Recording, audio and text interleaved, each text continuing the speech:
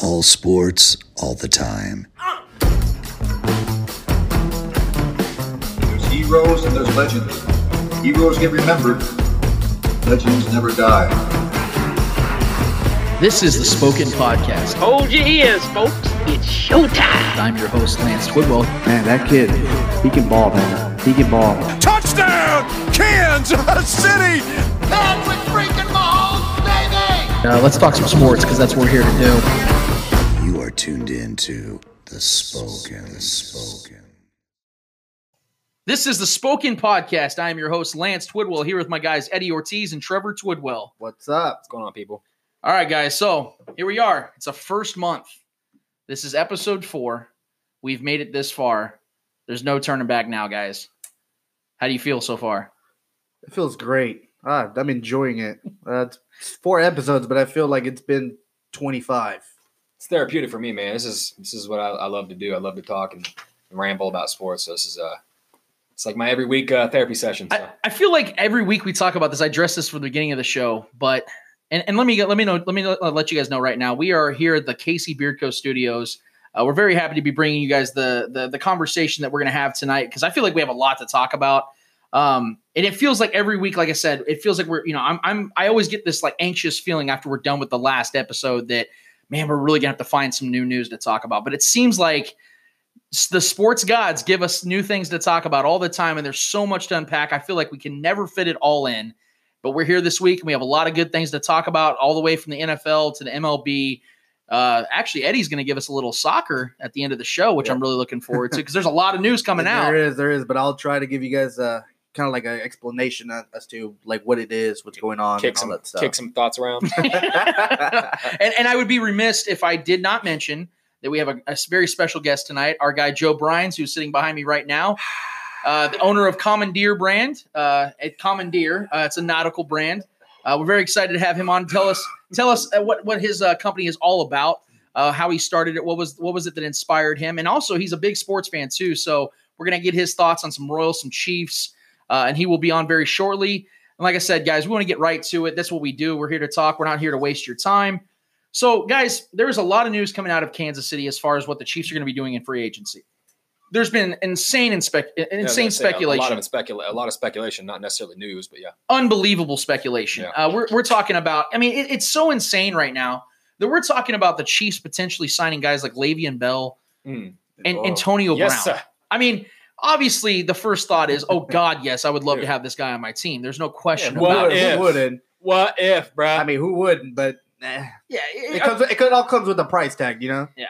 I love it, man. And I'm looking at Twitter, and I see a lot of the guys that I trust with their opinions, and they're sitting here saying, man, it makes no financial sense, but I'm so on board with this. Well, I mean, we've had with a lot of big names like Jake Glazer and other guys that are, tight with GMs in the league saying that they've been hearing rumblings that the Chiefs are going to make a big move for an offensive, a big-time offensive name. So right now, man, I don't know what the hell it would shock me. It would shock me if they signed either AB or Le'Veon Bell. I think it would shock me because we don't necessarily need it, and it doesn't, like you said, doesn't make financial sense. Well, I mean, we can get into this, but I mean, there's definitely a scenario where AB can land here if we trade Sammy Watkins. If the Steelers want to pick up Sammy Watkins' contract and maybe a second-round pick, I'm actually on board with that. So. Yeah. There's a lot of speculation, like I said, on those guys. But let's talk about the more realistic scenarios that we have on our hands right now, in particular with the safety position. Now, we have been made aware during this week that the Giants were not going to pick up a franchise tag on Landon Collins, their safety, right. 25 years old, just turned 25 years old. And if anybody knows anything about Brett Veach and about Spagnuolo, these guys are big fans of Landon Collins. In fact, we heard rumors this week that the Chiefs were even trying to give up a first-round pick during last season to try to land Landon Collins. Mm-hmm. So this guy is obviously priority number one for the Chiefs as it currently constructed because they know they got to get better on the defensive side. We do know that Eric Berry is more than likely not going to be on this team next year. And if he is, we have no idea what kind of player he is. And then Justin Houston, Dee Ford, all these scenarios are coming about. We're going to touch on Dee Ford in a minute. But when it comes to Landon Collins, there's been a lot of rumors as far as the entire safety position. He's obviously the top tier guy. Right. Now, especially the Eric Weddle, 34-year-old safety that was formerly with the Ravens, just signed with the Rams today. Yeah. Seemed to be more of a home fit for him because he's from the California area. Right. It makes a lot of sense for him to go there. Plus, they're a contender. But the Colts, the Raiders, the Packers, Giants, and Chiefs have all been, according to sources, keeping a very close eye on the safety market. Now, that goes as far as draft potential, and it comes to the free agent potential because there's so many good free agents out there. The names come across like Tyrann Mathieu, Adrian Amos, Lamarcus Joyner, Eric Weddle formerly, and of course Landon Collins. So there's names out there, and they're all going to cost a lot of money, which is what's keeping these teams open for drafting players at that position early and often.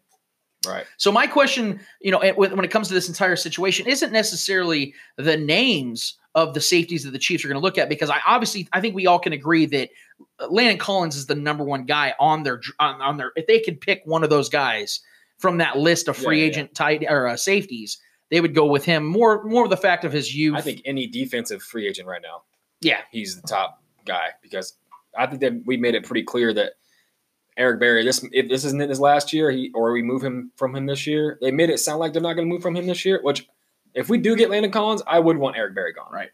Because I don't want there to be any kind of – I mean, it would only make sense. Right, that's what I'm saying. But, I mean, that might not necessarily happen. But, I mean, just with the context and the contracts, I have no idea how they're going to – what moves are going to make. The beautiful thing about this situation is initially we thought, okay, you're going to have to spend an insane amount of money on Landon Collins. Right. Because the market is going to be so thin. Eric Berry would have to go. Right. Have to have now, what scares me is the fact that it's a heavy amount of names out there right now, so that kind of waters down the demand for a guy like Landon Collins for the Chiefs. But Tyrann Mathieu is more than likely going to stay with the Texans. Adrian Amos is the guy, or Amos, I don't know how you say his name exactly. Adrian Amos is a guy that a lot of teams are looking at as well. They're both 25 years old. He had an incredible season with the Bears. He's only missed, I think, four games in his entire career to this point. No IR, no significant injuries. He's had only a concussion, which can be serious, but he's only had one, and a shoulder injury. Yeah. So Adrian Amos is a guy that a lot of teams are going to be looking at as well. And then you have Lamarcus Joyner, good player. Eric Weddle's now off the mark. So the market's still big enough to where the Chiefs aren't going to have to outbid someone, outpay someone else. Now, even if they have to, the Chiefs right now, as currently constructed, are flirting around $30 million in cap space. You let go of Eric Berry, like we talked about. You let go of Justin Houston. You let go of Dee Ford. You trade those salaries out of the team. You're going to look at around $50-some million. Yeah. So even if the Chiefs have to pay what Spot Track is talking about, I'll pull this up real quick. They both talked about because I was looking up demands last night. I was really looking into this because it's gonna vary. But for Adrian Amos and Landon Collins, the two guys that I think it's going to come down to for the Chiefs, they're both looking at 5-year contracts that are ranging around $45 to $50 million. Right. So you're looking at $9 to $10 million you're going to have to spend on a safety anyway. Yep. Now that gives a lot of Chiefs fans some serious pushback, or they're pushing back on this a little bit because they know the experience that it's come down with Eric Berry. $13 million a year for Eric Berry, the most expensive safety in the league, has played, 3 games in the last 2.5 seasons. So that scares a lot of Chiefs fans. It's make them feel very reluctant to spend big money on a safety, especially with Landon Collins being a guy who's been on the IR twice in his career. Now, granted, he didn't miss a lot of games because both times he went on the IR, it was late in the season. Like last season, he played 12 games, missed the final 4. Yeah. Still a young guy, and we've seen his success. I think that's what gives us the most leverage of any team right now. I know money's the biggest leverage for the player, usually, depending on their character. But we have, with Spags being on our staff now, is huge because we saw when he flourished, when he was having his best seasons, was with Spags. And Spags is trying to get that guy's, very, very, he's going for that guy. He wants him on, in his scheme. So that's definitely leverage in our favor. So, and I agree. I think that Landon Collins would definitely be interested the most in coming to Kansas City. I think there's other teams out there that may pay him a little bit more and guaranteed money. But I'd like to believe that a guy like him would also see that there's a legitimate opportunity, and it's very rare for most players to have an opportunity to make big money and win. Right. So for him to be able to be in this position, prime position at 25 years old, to go and land in a position like that in Kansas City and make big money and have the best quarterback in football leading your team. That's what I was going to say. The biggest drag that we have is Patrick Mahomes. We got guys coming in the draft talking about, guys aren't even in the league yet, talking about how they want to play with Patrick Mahomes. Right. It's like, dude, that's our guy. It's so unreal hearing that, just watching, the combine and guys talking about our quarterback already. Exactly. That's amazing, dude. So when it comes down to it, because again, guys, I was late at night last night. I wanted to make sure I got this down because I want the Chiefs to get the right guy because they're going to spend money. Mm-hmm. Let's make that very clear. They're going to spend money, especially on the defensive side. Trust, man. Yeah. So here we are. And I'm looking at this, and I've talked to a lot of my guys, like my boy Sully on Twitter. My guy, follow him at Sully Football. He's somebody I trust very much, and he's been swearing up and down the Chiefs should go Adrian Amos. He's been swearing up and down he's the guy they should go with because he's going to be cheaper. Yeah. He's the same age. He's never been on the IR. He trusts him. And so it came down to Landon Collins or Adrian Amos. So I want to present it to you guys. If you had to choose right now in this position, who are you taking?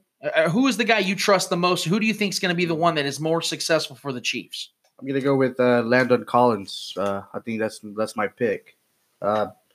He's made it 3 times to the Pro Bowl. He's been one time All-Pro. I mean, he's only missed 5 games in his career. He's had 8 career interceptions. I mean, right. He's young. He's still young. I mean, he has been in the IR, but I think that would be the best option for the Chiefs at the moment as it stands. That's my opinion. Yeah, like I mentioned before, for me it's simple. I don't want to overthink it. He had his best years, his best time, his best statistical seasons with Spags. Spags wants him here. He would come in immediately and fit his system, be his center, one of the centerpieces of the defense. Outside like Chris Jones, but the guy back there maybe being the captain of the back. But I think it's simple, man. You go into the system that you are the most comfortable with, and I want that on my team. I don't want a guy to come in that we don't know fits Spags' system. I want the guy that would pay a little extra and get the guy that Spags wants and is comfortable with. I was reading up a little bit on his weaknesses, and when I say he, I'm talking about Landon Collins. Some of the concerns that coaches have had league-wide is something that Chiefs fans are kind of all too familiar with, and that's guarding the tight end. Eric Berry has been notorious against guys like Gronkowski and Antonio Gates of having issues. Mostly of late with Gronkowski because he's actually played well at times against Gronkowski in his career to his defense.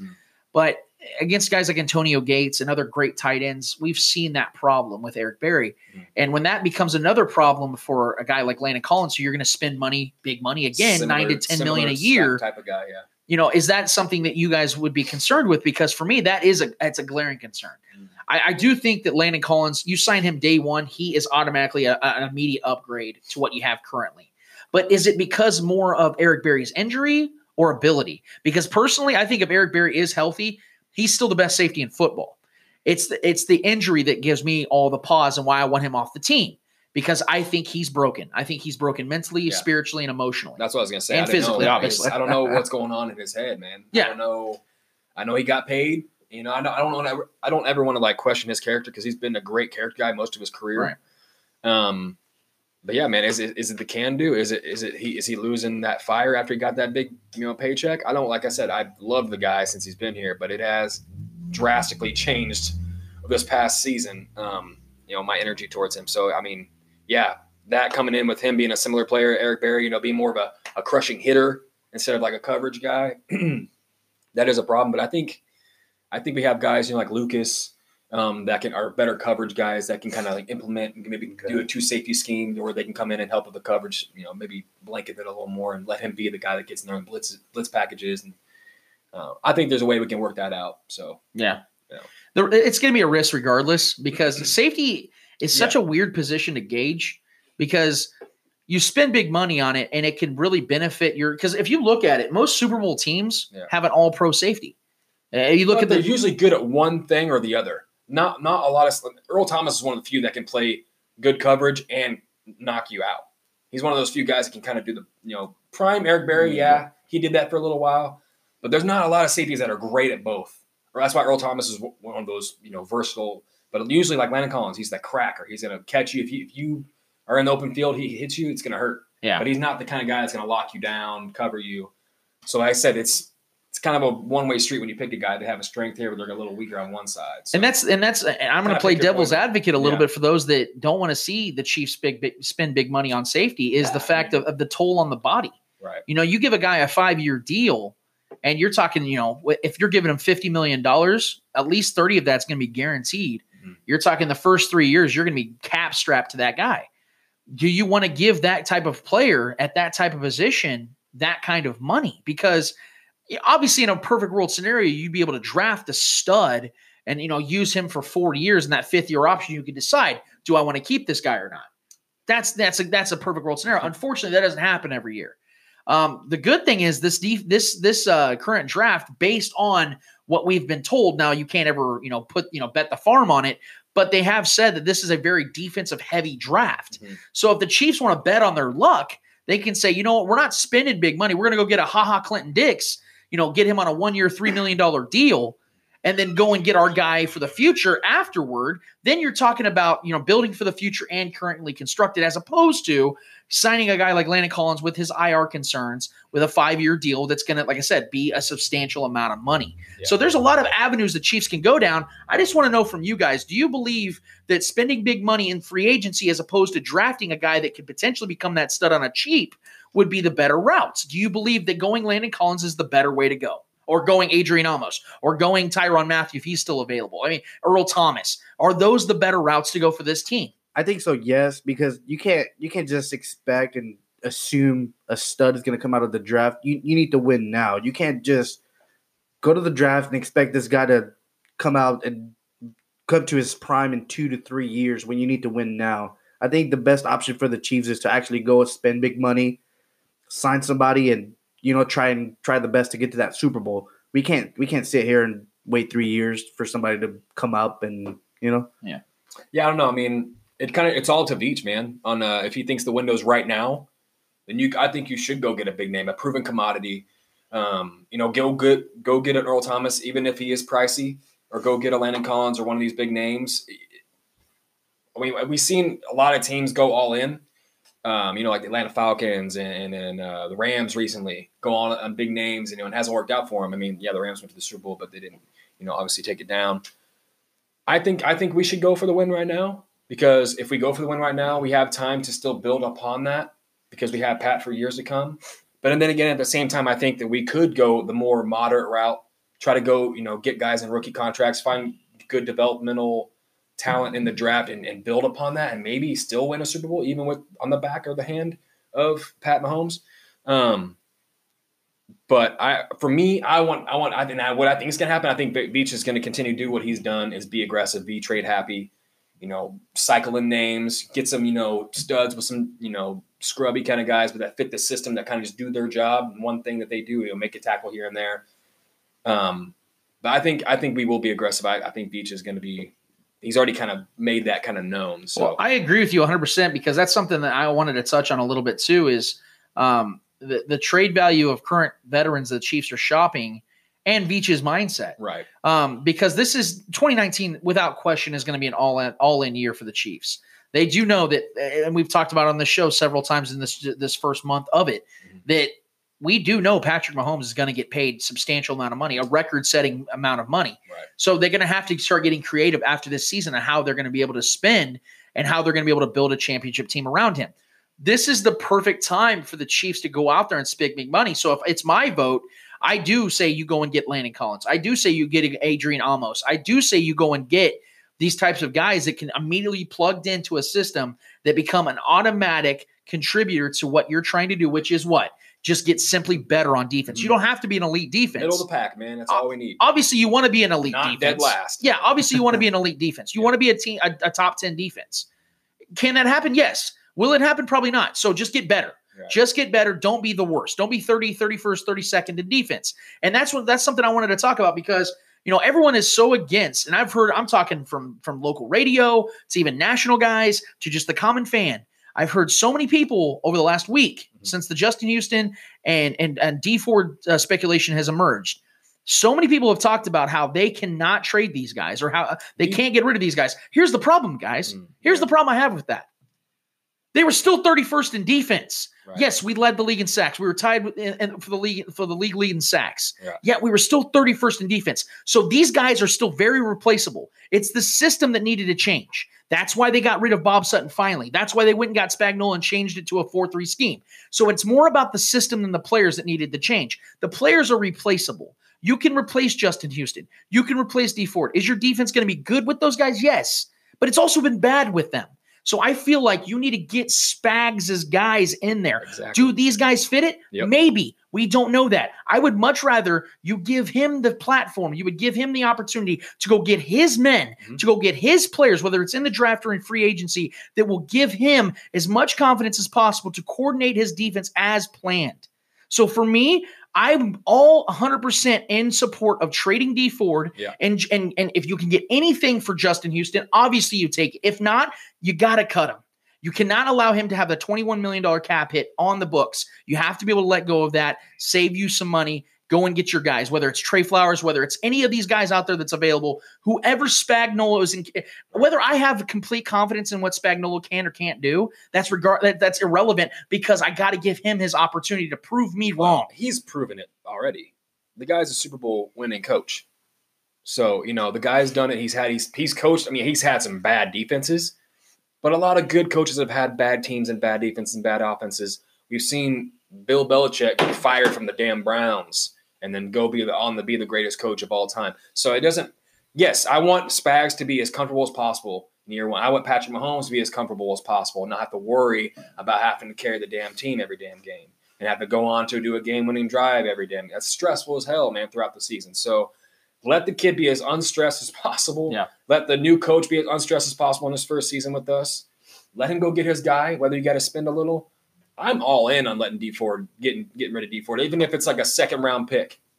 Yeah, I'm going to talk about that in a second as well because I did some searching on the market value of a guy like Dee Ford. Right. According to Adam Schefter and Ian Rappaport, he's obviously been officially tagged, not officially, but he will be officially tagged come March 13th, the beginning of the new calendar year for the NFL. According to SpotTrack.com, as it currently constructs. His market value is 5 years, $81.8 million, according to his position. They came up with this estimation by evaluating and comparing to comparable players of his market value, like Von Miller, Melvin Ingram, Olivier Vernon, who got signed today, and Khalil Mack. Now, based off his last two seasons, that estimation shoots up to a 5-year, $97.8 million deal. And obviously, the Chiefs are not going to pay him that. No. They would much rather let him walk, but that even makes less sense as well. So trading him is the inevitable in my eyes. Yeah, I think that has to happen now. Someone's going to want him. Yes. The Packers, Oh, there is teams out there that want him. Absolutely. He's a great player. You know what I mean? He does fight injuries a lot, but what he's shown in the last two seasons, I mean, he's shown a great potential. I would love to get a first-round pick for him or like a second round and like a mid-tier player. I don't know if that would be too much for him. There might be a team desperate, like a Jets team or somebody that needs a good edge rusher. That's willing to give up. Dude, we've seen it numerous times. Look at these quarterbacks. These trash quarterbacks that are getting dealt around there making crazy money. Yeah. Teams are desperate, man. Well, the Khalil Mack trade is what got me because I went back and looked at it just to make sure I knew exactly what I was talking about. Man. The Khalil Mack trade brought the Raiders 2 first-round picks, and one in 2019 and one in 2020, plus a 6th round in 2019, which is a throwaway pick. For me, I would have done it. I'm going to be real with you guys. If I'm the Chiefs, you know what I'm asking for in Dee Ford? A 1st and a 4th. Ooh. The reason why is this. He is a top 5 player at his position. He is 27 years old. And he has never once shown that he's going to hold out. Khalil Mack did. And they still got 2 first-round picks out of him. Yep. He did not report to the Raiders. Now, you could say that was more of an indictment on the Raiders, but Dee Ford has played ball, literally and figuratively, when it comes to this whole situation. There's been no drama whatsoever. He said he's okay with the franchise tag. Yeah. So that means if he was to get traded, he would agree to a team-friendlier deal, or even if, at worst, we're talking, like I said, a 5-year, $81.8 million deal this guy could get. And you're talking $40-some million guaranteed he would automatically have at 28 years old starting the new season. So for me, if you're able to get 2 first-round picks and a 6th-round pick out of Khalil Mack, who is clearly the better player, you drop that value down just a little bit. I'm asking still for a 1st and a 4th. I think that's more than fair. And for a guy that had a better year than Khalil Mack did this year. That's very true. More pressures Khalil and Mack sacks. Khalil had, I think, 12.5 sacks. I think he had more pressures and sacks than Khalil Mack. So, I mean. And if you look at, everybody's like, okay, what about the free agent market? Well, let's look at it for a second. You're talking about a 30-year-old KJ Wright from Seattle who missed 11 games last season. I think he had 23 total tackles last year. Yeah. Then you have Zadarius Smith out of Baltimore, who's 26 years old. Packers and Colts look like they're going to do a bidding war on him because he's an absolute stud, and I think that both those teams would gladly sign him. So the Chiefs have a few options for them to go with. Now, I think the Browns are going to be a little bit out of this one, even though there's the Dorsey connection. But you look at the Bills, the 49ers, the Colts, the Texans. You look at these guys with their picks. Now, obviously, OBJ is going to kind of set the market as far as free agents are concerned because of the fact he's going to demand big money. But the Bills have 9 picks. Their biggest needs are a wide receiver, offensive tackle, defensive tackle, and pass rush. Pass rush. D Ford. Right. And obviously with this whole Antonio Brown debacle, they're going to have to, reconfigure how they can sell this to their fan base. I mean, we already had that trade to get Patrick Mahomes with the Bills. So Yes. Right. there is that's what makes me think too, like, okay, there's a relationship there. Exactly. Let's say we trade D Ford to get a second and a third. Yeah. Would you take that? Because that would give us 3 second-round picks. I would Veach would trade 2 of those second-round picks to move up in the top 5. I would take that. I would take that automatically. Yeah, that's what I'm saying. Put us up in the top 5, top 10 picks. Go get an elite defender, elite linebacker maybe, opposite Hitchens, or another, elite edge rusher, obviously. But I mean, I know it's unproven commodities coming out of the draft, but still. I mean, see, this is the controversial thing about the whole D Ford trade. Mhm. Like we said, it's inevitable. It needs to happen. Yeah. But the 2 best suitors that I've seen are 2 teams that will be competing for an AFC championship against the Chiefs for years to come. Bring it on, man. The Colts and the Texans. Ooh. They don't got the X factor we got, though. I understand, but hear me out here. The Colts have 9 picks. 3 picks from 26 to 59. So those are valuable, very valuable picks. Even if they gave the Chiefs the 26th overall pick, they'd still have an early second-round pick at 34. Yeah. So that's basically a first-round pick. So they can afford to give that up, and they desperately need pass rush. I can see Chris Ballard making that move, too. He's a hell of a GM, man. Yeah, and then the Texans have 7 picks, including a first and 2 second-rounders. Would they be willing to give up those picks, or a couple of those picks, to stockpile an already amazing pass rush with J.J. Watt, Merciless, and Jadeveon Clowney? They did franchise tag him, so he will be there unless they're planning on trading him as well. So you have arguably the best pass rush in football. And in the AFC, would the Chiefs be willing to work with teams like that if they were able to get value like that, even though it is making your competition, your direct competition, better? But our team's desperate enough to give that first-round pick. Are they desperate enough? I think the Colts are. I think the Colts are because they know that Andrew Luck is going to be 30 years old, or he is 30 years old, rather. Yep. They don't know how long his health is going to sustain. It took him a year, almost 2 years to finally get back, and he was amazing this year. Yeah. But we don't know how long Andrew Luck is going to be, so they have to capitalize now. They know Patrick Mahomes is the man, so they have to try to win right now. Possibly the best offensive line in the league. He's well protected. He barely gets hit. He's an elite quarterback, and they already had a good defense. They didn't have a lot of big names besides Leonard, who I think was an absolute stud this year. I think led the league in tackles. But yeah, I think that's a team that definitely, and Chris Ballard is, like I said, he's a sneaky, great GM right now, and he's one of those guys I think that would be aggressive, someone to Veach, and I think that's a move that Veach would agree to. Yeah, so again, it's very controversial because like you say, you're talking about the direct competition for the Chiefs to get to the Super Bowl, and it's almost hypocritical because it's an all-in year, and you're trying to build this team to be its best, and not help your competition at all. Giving D Ford to your direct competition would make them better automatically, and it would motivate him to play at his best because he'd probably be fighting for a new contract. He would like to prove himself that he was valuable to the team that just gave up on him in essence. But the Chiefs, like I said, the draft picks are what's important to me because, like I said, they have the first, they have 2 second-rounders right now. If you could stockpile a couple firsts or 3 seconds, you have yourself an opportunity to trade up, get the guy you really want, and that's something Veach has been very adamant about, is being aggressive in the draft, being aggressive with trading for players. This is something that we definitely need to touch on a little bit more on the show tonight as far as Veach's mindset, what it's going to be, because for all we know, by the time this show's over with, he's already made some moves. Well, plus two, devil's advocate here. Say we don't make a move with D Ford. I'm still okay with keeping him here because with elite edge rushers, you really have one job. It doesn't really matter what scheme you're in. Hit the damn quarterback.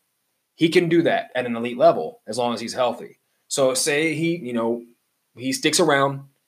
Just have him doing that, what he's always done.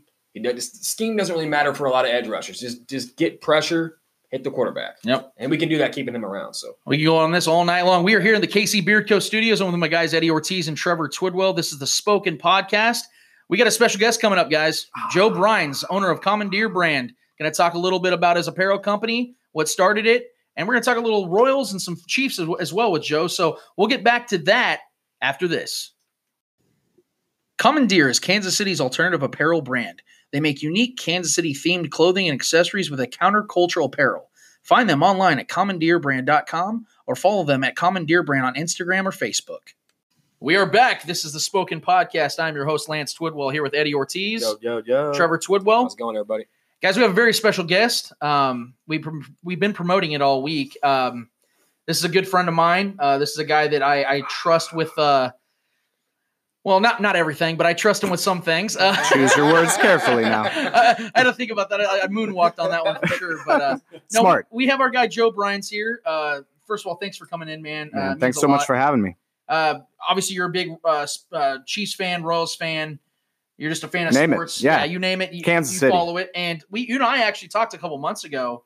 We were at Modern Man Supply Company for our, because obviously I own Casey Beard Co. as well, and you and I, we do a lot of work together. Breaking news, obviously. We were talking at our little event we had, and I was mentioning to you that I was going to start a podcast, and your eyes lit up. You were like, "Man, I want to do something with you, man. That sounds like fun." And I called your bluff. I was like, "Let's get you on, man. Let's get you to talk some sports." And obviously, that's what we're going to get to. Asshole. And then I immediately canceled on you. Right, you stood me up, you prick. So we're here, man, and I want to get just first of all, I want you to give the listening audience just an insight of your company. It's Commandeer brand. That's right. Commandeer brand.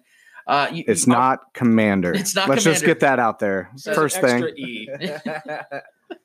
The extra E. Yeah. E is an extra. We as a nation learn to say Chipotle. I think we can learn to say Commandeer. Yeah. I still hear people say Chipotle. Yeah. I still hear people say Chipotles. All right. I shouldn't have that much faith in us. Chipotles. I heard the 50+ white people like, "Oh, you got to go to Chipotle." That's probably my grandma too, but we can do Commandeer. But yeah, it's, what do we have? 3 hours for me to explain this fully? You take all the time you need, my dude. Like I want you, what I said, what I want you to do is I give the people an idea of what made you start it. What was it that inspired you? What keeps you going, and how much fun are you having in the meantime, dude, when it comes to this brand? Because you guys are blowing up. There's no question about it. You guys are blowing up. It's been so much fun to see how much your company's grown since I've gotten to know you, and where it's taken off. It's great to see, and it's because of your guys' authenticity. You don't try to be like everyone else. There's a lot of copy and paste companies out there, but I see that you guys want to create your own path. And so I just give the people, take the time, give them what you got. Thank you. Thank you first off for saying that. I think you just spoke to it right there. We want to be authentic.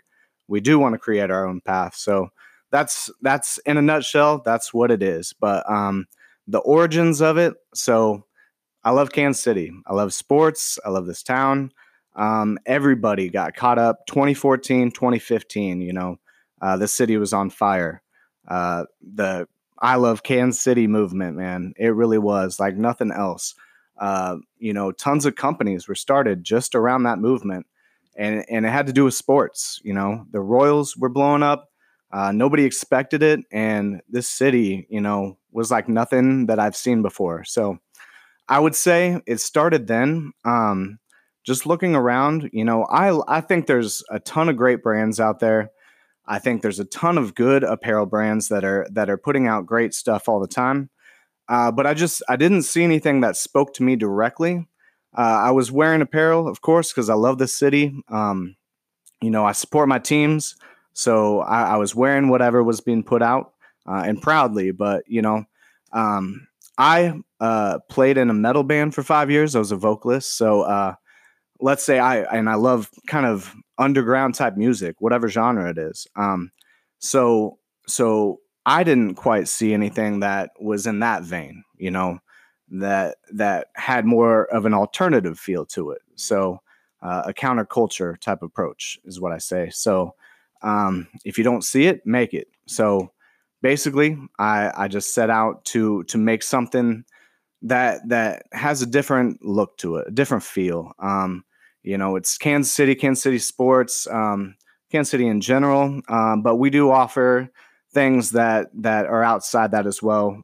We have some leather goods now, a bunch of different things that kind of have that feel to it, a unique alternative feel to it. And besides that, I think that people are out there looking for something that they haven't seen before. And I was trying to provide that. So you're sitting there, you got your koozie. It says Kansas fucking City on it. Right, so dude, yeah. that's one of our designs. You may have seen that around town. It's a little crass or whatever. Yeah. Something that other companies aren't going to put out. Maybe, it catches the eye, I would say. You're going to see some skulls on some things. It's just me. This company is just me. So it allows me to be a little more free. I get to put some stuff out that, maybe other people don't get to take the chances to put out. So, that's why I struggle to explain it, because it's me. Yeah, man. absolutely. No, that's great, man. We're here at the Casey Beard Co. Studios. We have Joe Bryans, owner of Commandeer brand. He is in the Modern Man Supply Company guest seat. And, as far as the pirate thing is concerned, no, it's great because, in Kansas City, I don't feel like we get enough of that, like as far as like quote unquote the coastal. You mean there's not as many pirates in the middle of the country? Exactly. Yeah. That's weird. The ships have a hard time getting here. You know what I mean? So, yeah. But I want you to give, because obviously you're from here. You're absolutely. We're all Kansas. Lawrence, Kansas, born and raised. We're all Kansas natives here. And I want to get an idea of what inspired you to go that route, because obviously you're very big into that culture.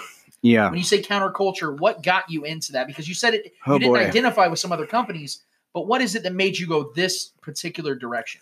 So the pirate thing, again, we got 3 hours, right? So no, but it's more of the feel. It's they're anti-establishment, they think differently. They looked at the world and said, no, that's not for me. And they carved their own path, essentially. So it's that, it's my love of travel. I love being in Kansas City, obviously. I love being from here, and I love seeing everything else outside this world. When I was 21, I got the chance to go outside the country for the first time and be on the ocean and the Caribbean, and it just blew me away. So, and I've been fortunate enough to go to Europe and see a bunch of different countries. And so that's what it speaks to for me is freedom. Adventure. Yeah, absolutely. Yeah, absolutely. Adventure, freedom. Just, I don't know, kind of carving your own path, like I said. I like it, man. I like it a lot. And that's, like I said, I think if I remember correctly, I had messaged you about doing some sort of collaborative work. Mm-hmm. And then we sent you, I think, a t-shirt, had you, send us back a photo of it, kind of gave you the cross promotion. Because that's something we're very big on, is making sure we're cross promoting local brands. And absolutely. And that's why we attached so well, I think, so quickly, is that we shared the same vision as far as local brand of business owners. We wanted to make sure that we had, because there's a lot of people out there that talk like they are. And then when a push comes to shove, they're really not. Right. And that we've had our experience of people like that. And, it's a real it's turn-off. Unfortunate. Man. Yeah, it's a real turnoff, man. I'll be honest. And so it's very frustrating and it's very refreshing at the same time when you meet the folks that back up their words with their actions. And so that's what I really respected about you, man. And let's not forget Rachel. Obviously, I know she's been your wife has been very, very supportive in this entire thing. Your kids shout are out, awesome. Shout out, Rachel. Shout out to Rachel. Definitely listen to this podcast. Now she has a reason to listen to it. Yeah. I was gonna say, if she's made it this long, that's what makes like your brand and stuff like that. This city's so special. Like these smaller cities like this compared to like L.A., New York, and all these big Chicago.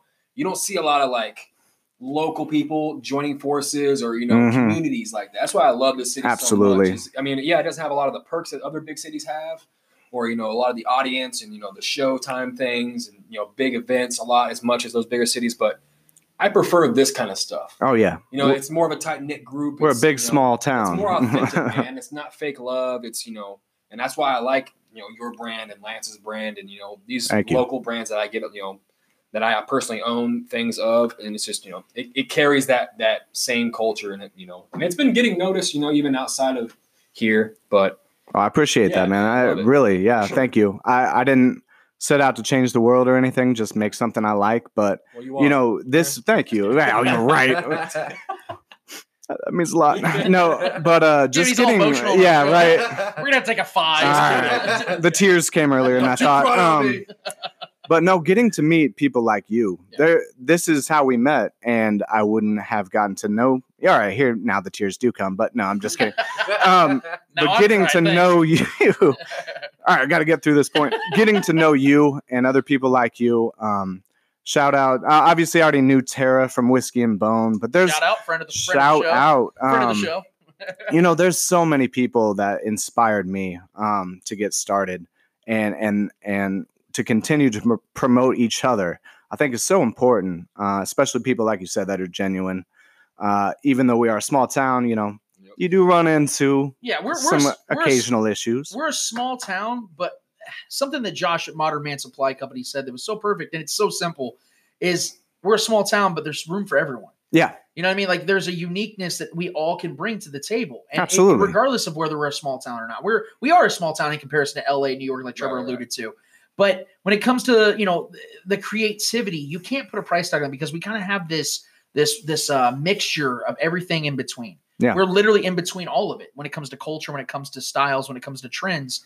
Kansas City is kind of caught in between it, and it's kind of a beautiful thing. Oh, now, absolutely. Give the people a short little tidbit on the new shirt, the St. Patty's. St. Patrick. This thing has been the rage, man. It's been the rage. Give Thank you. Awesome. Give people a little bit about that, man.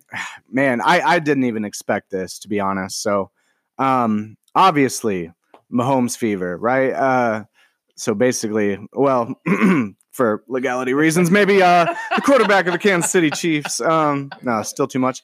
But no, he obviously came in, lit the league on fire.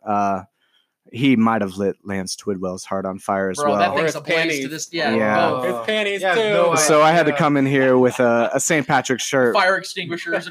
Exclusively for Lance. Put it out. There's several of these shirts running around.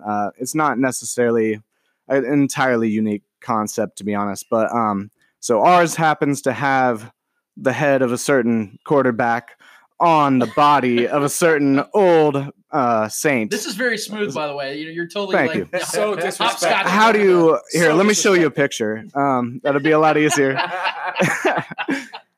But no, I just that's kind of the other thing we do is just a little twist on what other people might have done. I don't know, that type of thing. Just a creative little twist on it. So gotcha. So give the people your contact information, social media, your website. Absolutely. Let them know how they can find you. First and foremost, Instagram. That's just the easiest way for me to, explain who we are and for you to follow along. So that's Commandeer Brand on Instagram, Facebook as well. We do have a Twitter, but I still haven't figured that entirely out. So Twitter's for the savages, bro. Yeah, I bet. I can tell. So I should be into it, but that's where we go to say all of our dark thoughts. That's the place that you're not proud of. Like you just go and say the things you need to get off. It's the Twitter sphere. Man. So Commandeer doesn't need to be there as much. Let's just be honest here. You sell your brand in a respectful manner. Yes, exactly. Facebook and Instagram are definitely the community. Yeah, absolutely. And honestly, guys, we don't follow a ton of people on Instagram, and I always look forward to because Joe always has these really high quality photos. So if you're just looking to follow somebody on Instagram just to see cool photos and kind of get inspired, maybe if you're trying to start your own business, even if it isn't apparel, a couple nudes here and there, throw a couple of those out there, selfies and stuff, just really risque. Yes. No, but I would definitely recommend you follow them just for the inspiration factor because I'll be honest, this is year 5 for KC Beard Co, but it's always nice to get inspired from your fellow band and your fellow, we call it the brand of brothers. That's what we call ourselves, right. It's always good to get that inspiration, even though our companies are different, completely different. It's always nice to see the way you guys do things because you've introduced me to new people.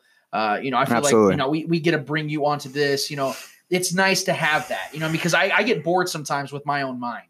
Yeah. You know what I mean? I get bored with my own ideas. So when I see other people go their route or try new things, it makes me feel like I need to step it up a little bit and kind of. And likewise, sir. You have to be inspired, because we all get stale, we get stagnant.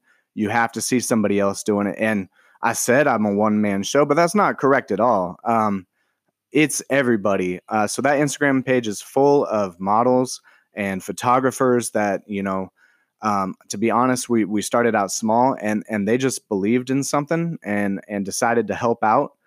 So I can't thank all of them enough. Too many names to list, but that's what it's about too. It's a community within a community. Absolutely, man. Sure. Well, I'm really glad we got a chance to talk about that a lot. We're going to get into sports as well, but we're actually going to take a break on this one so that way we have a full segment to really get into this. So I want some thoughts on because Joe is a big time baseball fan, in particular a Royals fan. Just want to get some of his ideas, some of his takes on the current construction or the structure of the Royals team.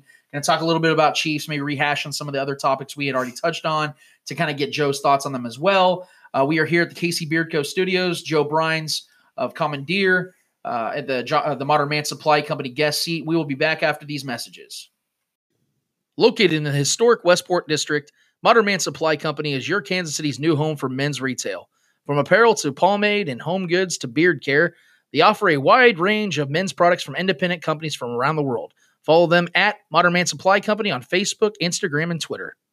And we are back for the third segment of the Spoken Podcast. I'm your host, Lance Twidwell, here with my guy, Eddie Ortiz, Trevor Twidwell. What's going on? And our special guest in the Modern Man Supply Company guest seat, Joe Brines, owner of Commandeer, and your run-of-the-mill Royals fan, Chiefs fan as well. Run-of-the-mill. Thank you for the I just feel like glowing introduction. I feel like average, boring Royals fan. My name is Joe. You don't have to belabor the point. You got to throw out your government out there? Yeah.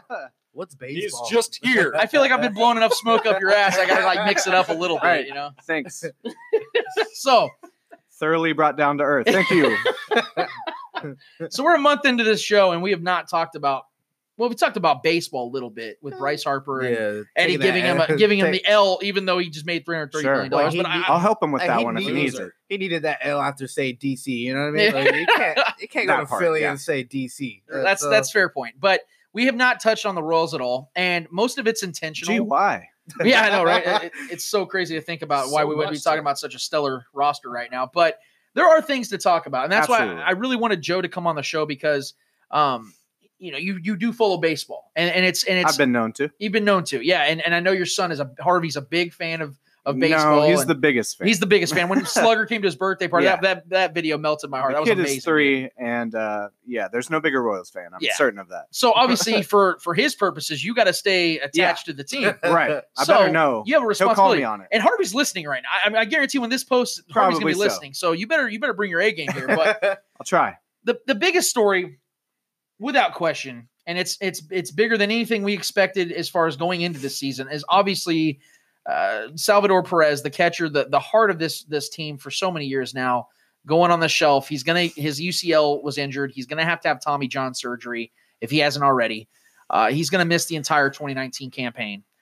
This is beyond bad because not only it's just like the salt on the wound, because we all knew the Royals at best were going to be maybe a 70-win team this year. You know, maybe they make some moves and they get hot, but more than likely we all knew this was not obviously going to be a playoff team. They're building for the future. And Salvador was that like kind of that sweetness to the bitterness. You know what I mean? He was that guy that everyone still loved and enjoyed and come to the ballpark to go see him, maybe do a Salvi splash. Exactly. Sure. So with now this news, Joe, react to the situation, react to how shitty this is, if we're just being honest here, and give us an idea of how. Cry now? Yeah, because we obviously shed tears in the first segment. Yes. Go ahead and shed them again. Get it out of the way. We got some left. We got some puffs. I can get you. Sure. Just give us your thoughts on the situation. How the Royals can salvage this situation. That was pretty good. This is the 4th episode, just so you know. He's doing those already. Yeah, I'm bowing as we speak. No, I refuse to react to that. No, so obviously a huge bummer. I mean, you can't sugarcoat this anyway, but you ready for me to? Let's hear it. Let's do the royal blue glasses, lie to myself thing. No, I mean, not really. I honestly, so you said 70 wins, right? Something like that. I had almost talked myself into this team flirting with 500. Now, really? That's crazy. That's probably crazy. It is. Because, thank you. I need to hear that. No problem. That's what I'm here for. But, their September was awesome. Now, what does September mean in baseball? Maybe nothing. But I was talking myself into, allowing them to flirt with 500. But this news takes it 7 wins at least. I don't believe in war necessarily or understand it. That's probably more it. But I think so. I'm going to end up. I'm jumping the gun on the predictions, but it's almost 7 wins less. But here's maybe a silver lining. Okay, so you have 1 less year of wear and tear on Salvi's legs and knees. Now, that's what really matters, to be honest. Now, he controls the running game with his arm, obviously, and that's basically his best quality as a catcher. But he needs his legs and knees, obviously, to catch. Yeah. So 1 less year of that, and maybe he comes back and they decide, all right, it's time for him to move to first base, at least part-time. So maybe they decide, okay, now is the time we make that move, which I think was inevitable anyways. So there's that. At least maybe then, long term, he's technically healthier for having gotten injured. Now, all right, Trevor, say you're crazy. You're crazy. Okay, thank you.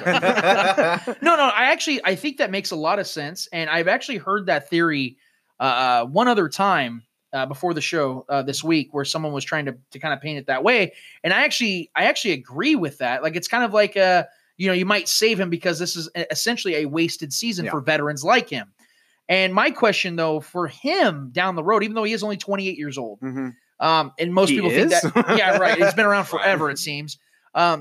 My thing, though, is I wonder where he fits for the long term for Royals, because most of the guys that are on this team as of now probably won't be on the team in 4 to 5 years.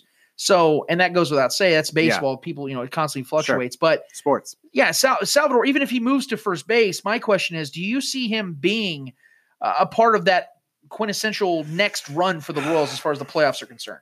So unfortunately not. And there's, all right, to go back to the downside, he was our number one trade chip. I mean, absolutely. Him and then Witt. And that's the list, really. That goes out the window now, though. Yeah. That's done now. Yeah. So, short answer, no. So I guess that's kind of pointless then. But maybe he has value if you show he can play more first base, because I think teams are going to look at him and see that he's breaking down. They're not stupid. He's played so much baseball, let alone how many games he's caught. He plays fall ball. He plays in his sleep probably. That dude loves playing baseball. This is the one way you're going to shut him down this year, in a year that obviously, we're probably not going to compete for a wild card even. Right. Well, and then that's the thing, because I think his contract comes up in 2020, if I'm not mistaken. And for me, he's more of a AL guy, because I think he's obviously going to either be first base or DH. I don't think when he comes back, he'll probably be a catcher. And my theory is, once he's back in baseball, they may give him a chance to play catcher again. Man, who knows what his arm is going to look like? Right. Yeah, exactly. And he's been he's an incredible guy at throwing guys out at second base. I think it was like 30%, 32% of the time he was throwing guys out. That's incredible. Yeah, he's one of the best in the game. Yes. Everybody has to respect his arm. His fast twitch abilities. Yes. Yeah, for sure. But yeah, you're taking one of his best abilities away, at least partially. That raises the question. Ever the same. That raises the question, though, because now he's going to have to focus almost solely on making sure he can hit for power. Right. Now, he does have power in his bat. And how much more can he have if he doesn't have to catch? So there's a lot of questions, and now you have to wonder, let's say in 2020 he comes back on a prove it, kind of situation with the Royals where they can utilize him for trades. I wonder if the Chiefs are – if the Royals are actually going to, the Chiefs may get involved somehow. Let's trade them. Patrick Mahomes, get some picks out of them for defense. Patrick Mahomes, a DH. Chiefs on the mind. Sorry, guys, but no, I really wonder. Like, are the Royals going to really pull that trigger? Because you have to also look on the backlash side of it. Royals fans are so loyal to a fault. And he is such a fan favorite. I believe he's going to have a statue one day at Kauffman Stadium. Or he better. Yeah, he's my favorite player. I'll just say that. Yeah, he's so good with fans. Yeah, absolutely. So you're not just losing a player; you're losing a part of history. You're losing a great person. Mm-hmm. So they really have to justify it to this fan base. Yeah. So that's where I feel like this could potentially end pretty bad. Yeah, and I don't want to sound negative, but I think that the Royals have to really handle this with white gloves here, man. He's become expendable, man. Especially with catcher being the deepest roster spot on the Royals. Well, yeah, the Royals aren't. Yeah, that's a great point. Their depth is crazy at the catcher position. So, like you said, if he does come back, it'll most likely be DH or first. Preferably DH. And that's something I want to kind of move on to. Again, and I want to sound like the Mr. Depressing guy here, but the Royals are probably not going to be a good team this year. And Dayton Moore has a lot of work, has a lot to do, has a lot on his plate. And I want to know from you, because there are still tradable assets on this roster. Danny Duffy, Whit Merrifield. I felt like they should have traded Whit Merrifield last season. I think you disagree with that initially, but I felt like they needed to trade him while he was still at his peak, and he still could be. He's only 29, 30 years old. Yeah. And he's still, trying to prove himself. He's got that chip on his shoulder. I still feel like God damn it, I almost said the Chiefs again. I feel like this is how rare it is that we talk Royals here.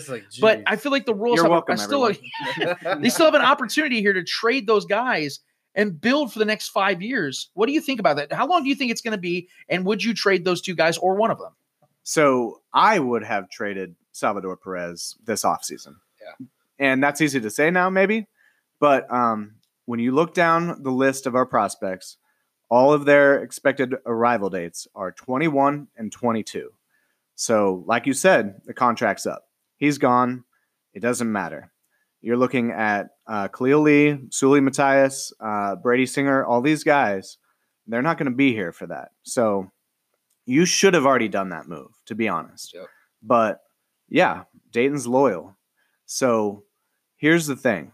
We've won a championship doing the loyal thing. And there was already a year, I believe, 2016, where we could have made those moves. But instead, we went the other route, you know, or after 2016, we did trade Wade Davis. And then finally 2017, you know, we make the moves. Or even last year, we finally move on from Moose, you know. There's been times where he could have already done it. But he's loyal to a fault, but that's also delivered them a championship. Now, I think he thinks that they have more than they might have. It's going to be interesting to see. And Ryan O'Hearn, Hunter Dozier, players like that are in prove-it years for sure. They need to figure out what they have in those guys and to decide if that they have enough right now to try and compete in 2020 or if they need to trade these chips. Right.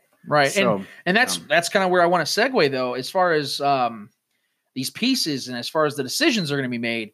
Dayton Moore has been here since 2006. I think he's done a masterful job. I think he's made some bad decisions. I think that Wade Davis trade was pretty bad, unless Jorge Soler ends up becoming a monster, which I don't really know yet. But overall, I think the dude's done an incredible job going and trading for big-time pitchers, going and getting, you know, guys that can add to a World Series run after losing a heartbreaking way in 2014. Right. You know, being able to go and draft guys like Ventura and guys like Moustakas and Hosmer and building them up and making them the face of this organization. It's masterful. It's so hard to do in a market like this. Coming from the worst organization. Exactly. Yes. Maybe not in baseball. In sports. It was pretty damn close. Yeah, absolutely. Yes. Man. So my question to you, though, is having said all that and giving him all his due credit, because I met the man several times. He's an incredible guy. Been to his house. Good dude. Awesome guy. Now let's rail on him. Having said all that, let's stick a fork in him. No, but honestly, do you, as a Royals fan, a big-time Royals fan, and this is for Harvey as well, your son, do you have faith in Dayton Moore that he's going to be able to make that happen again? A championship? No. So do I have faith in him? You have to. What's the alternative, right? I have faith in him that he's going to get this club back to competitive. It's going to be 21 or 22. That's the unfortunate thing. We're looking at a couple more years of mediocre baseball on the good end. So you're talking about draft picks, but really that's been the issue with them. So you're talking about draft picks like Bubba Starling. You're talking about, you know, Hunter Dozier finally cracked the club, but and of course the list won't pull up, but it makes for good radio, right? Take your time. But we've missed on Ash Russell walked away from baseball. Yep. You're talking about, and you know that's no fault of their own. And actually, you know, Danny Duffy and Zach Greinke at the time have both done that and come back and obviously been pretty darn good. Yeah. So that can happen, right.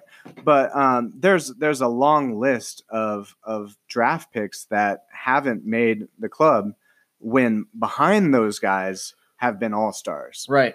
Well, and to talk about the promise of what's to come, there are bright sides to this, believe it or not, guys. I think there are some things that the Royals can look at this year and be thankful for or be excited about.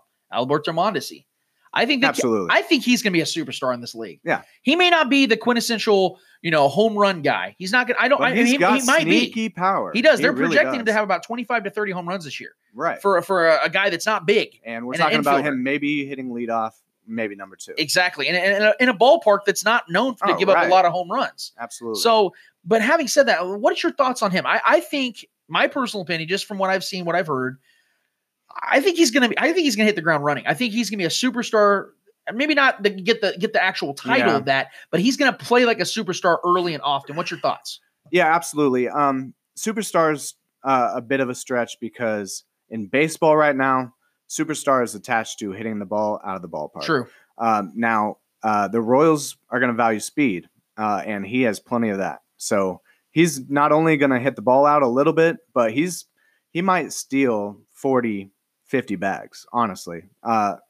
Witt led the league, but we all know who the fastest player on that team is. Well, I'm sorry, Terrence Score is back. Well, we're talking about an actual player who's going to play games. Let's be honest here. Let me take that back. He's technically on the roster.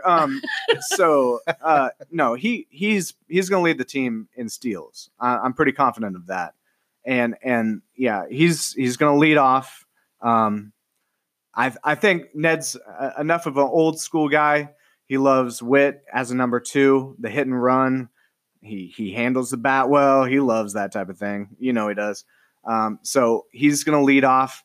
Yeah, he's going to hit at least 20, 25 home runs. And then maybe steal 50 bags on the plus side. That would be amazing. Which is superstar level. But who do you pair with him? What kind of season does Ryan O'Hearn have as a follow-up?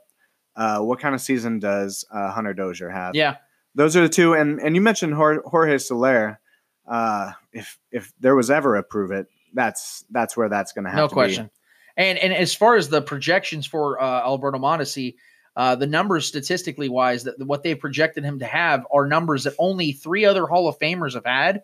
And then Hanley Ramirez, who, if we remember correctly, when he came up, everyone thought this guy was going to be the next great thing. He was a superstar. And he was for about 8 solid years. Uh-huh. So if you're getting compared to those guys already before you've had a full year of service, right? You're talking about a guy, like I said, that I have a lot of faith in. He may not be the sexy 40 home run guy, but if he could be a, dare I say, Jeter-esque, dare I say it, where he can have that type of superstardom in Kansas City. I think that they absolutely won that. I think they absolutely, even if this season's bad, you have that to look forward to. 2 quick questions before we get off this subject. Sure. We get off this segment and then we start talking a little more about Chiefs. Like I said, it actually meant something there. Holy hell. Did you mean the Royals? Yeah, ironically enough. Oh, man, no. 2 more things. And this is the most popular one that a lot of Royals fans are asking because it's time or it's never going to be. Do we see Bubba Starling this year? And what do you expect from him if he ever comes up to the majors? Boy, that's a question right there, isn't it? So what a bad deal. First off, I'll just say, so Dayton Moore, has had a bit of bad luck too. Cause that kid is down the road and that organization is thinking of Albert Pujols and they've got to draft this local kid. I don't know if another team would have taken him up there, obviously. But because you had Francisco Lindor, several other all-stars behind him going the same draft. It's just unfortunate, but he's played obviously good ball in the spring. What does that mean? I don't know. But he was playing good ball as well a couple years prior, just injuries again. And that's the thing. Go back to Mondesi for a second. Durability, with these players, how many games can they play? I think we will see him this year, to be honest. I think you see a trade of Billy Hamilton mid-season because we're not going to be a 500 team now. So I think you see a trade of Billy Hamilton, and I think they give him a shot. Yeah. Let's hope he forces their hand, and it's just going to make too much sense. I think they're going to trade a couple guys like that. Billy Hamilton, Chris Owens, I think is going to play well enough in a utility role to earn at least a couple, low-level prospects. Basically, they have some spot holders. Bubba Starling's going to make his debut. His glove has been major league ready. They've said it for years. It's just a matter of handling the bat. I had a friend that watched him while I was at Gardner. He said that always that the issue was they didn't think he could hit major league pitching, and that's kind of come to bear. But we'll see. The question the concern I've heard is they don't know how much he loves baseball. He was a football player, and they didn't really know, if he just accepted the $7.5 million he made as the insurance policy for him to make sure he had money, right? If he really loved baseball. So that's the question I've always had about Bubba is, was he just an athlete that just took the route that made him the most money at the time, and it kind of guaranteed him a spot, and he didn't really have a lot of pressure on him? But the last question I want to ask you about the Royals is the guy that we've all known since 2007 in the majors, Alex Gordon. Oh boy, he's these are all tough questions. It really is, and I feel like there's no easy questions with the Royals, because there's nothing. A spotlight on me, right? I'm starting to sweat. Have you seen this boy? No, so Alex Gordon, I feel like, and if I'm being honest, because all respect to him, because he's an all-time great Royal. I think he's won 5-6 Golden Gloves. Mm-hmm. He hit the biggest home run of maybe in Royals history. It's no question. He absolutely did. The only reason the George Brett home run in Yankee Stadium because of the pine tar situation was so famous was because of the pine tar situation. But yes, you're right. That was a familia. That was an amazing. He saved Eric Hosmer's ass and his career. Yeah, we don't talk much about that. but having said all of that, we know that Alex Gordon has significant problems with his bat. It's so painful to watch. I can't tell you how many times I've seen him in an 0-2 count. But his defense is incredible. But I think he'll be 35 this year. I think he should retire after this season. Yeah. I really do. I think it's time. If he wants to stay with the Royals and be a coach or some sort of person in the front office, great. That's awesome because he's a perfect representation for it. But I think it's time. I think he needs to go. I don't think anybody else is going to go out there and pick him up. I think it's time. What's your thoughts on it? What do you think about Alex Gordon currently, and what do you think down the road? I mean, I can't argue with that. And Alex, if you're listening, we love you. He's a friend of the show, so Yeah. The most frustrating thing is his refusal to adjust. He continues to try and pull the ball. He does not go the opposite way. He needed to evolve, and just for whatever reason, I don't know if it's pride or what, but he's refused to evolve. So yeah, I mean, ideally, he would become a member of the front office, coaching staff, something like that. I think he would be a great addition to the Royals long term. And you talked about statues earlier. Believe it or not, he may end up with one. He absolutely needs to, man. He deserves it. That home run. I mean, you need to have one where he's posing. Yeah, we got a bobblehead like that. It's real nice. Gotta have it. I mean, that's only justice. I mean, you and I, we grew up in the same era, and we remember all the quote unquote good old days of watching all the old highlights from the 80s. Sure, he's going to be that guy in 20 absolutely. years. That home run's going to live forever in Royals history. Right. So there's no question Alex Gordon's one of the greatest of all time when it comes to Royals baseball. Whether that's an indictment on Royals baseball or just he's been that good. It is. But a little of both. Yeah, it's a mixture. But regardless, I'm glad we somewhat agree on this. Right. That it's probably time. He needs to move on, get on with his life, do some other things, try some other ventures. And right. Thank you so much. I think they can move on from him next year. Yes. Yeah. So that's inevitable. Hopefully he pulls a Gil Mush and is like, "Hey, just take this money." What, Gil? What are you doing, man? I mean, it's a $55 million contract. That's holding this L. You want to talk about? Yeah, that's giving the L. Yeah, that's right. So, Joe, thank you so much for coming on here. Thanks so much for having us. A little bit of Royals. I don't know if you want to stick on for one more segment, talking a little bit of. It's going to be a little bit of a shorter segment regarding Brett Veach and the mindset he has. If you have any thoughts on that, you'll have me. We'll have you. We'll definitely have you. We don't want you to go anywhere. That's why we have the chain to your ankle to the wall. Yeah. So he's not kidding either. So like I said, we're gonna have. I promise Trevor's still alive. He's still here. Eddie's still alive. He's still here. We're gonna get these guys back on here. We're gonna, like I said, we're gonna talk a little bit about Brett Veach, what his mindset's gonna be for this draft and free agency. We're gonna get to that. We're gonna talk about what we expect from him and how much pressure's on him, quite frankly. So we'll get back to that after this. Midcoast Modern is a Kansas City focus on modern, handmade, and small brands. A resource for design-centric home goods, apparel, jewelry, artwork, and limited edition gifts. We support makers, artists from the Midcoast, and bring in goods from makers, artists around the U.S. to offer a unique selection. And we are back again at the Spoken Podcast in the KC Beardco Studios. I am Lance Twill, the host, with my guy Eddie Ortiz, yo, Trevor Twidwell. What's up? And Joe Bryan's decided to hang out with us for one more episode, one more segment. The chair. I didn't have a choice. That's true. Yeah. I mean, I threw the key down there. You just didn't want to get it, so I have to saw through my leg or something. Indentured servitude is what this is. This is not a lie either. It's he's chained up. Yeah, thanks for having me. Sound effects. All right, so we touched on the rules, and that was thank you, Joe, for doing that because I would not have been able to do that myself because I mean, I don't follow It's baseball tough that right now. big. I mean, I'm not I like baseball, I like watching baseball, but I don't follow like all the trades and drafts and so I understand. baseball, but It's you like don't like me with soccer, pretty much. I you understand. guys are like the That's perfect it. opposite. Yeah, Exactly, we're yeah. mirror images there, probably. makes sense. Yeah. So let's talk a little bit more about the Chiefs.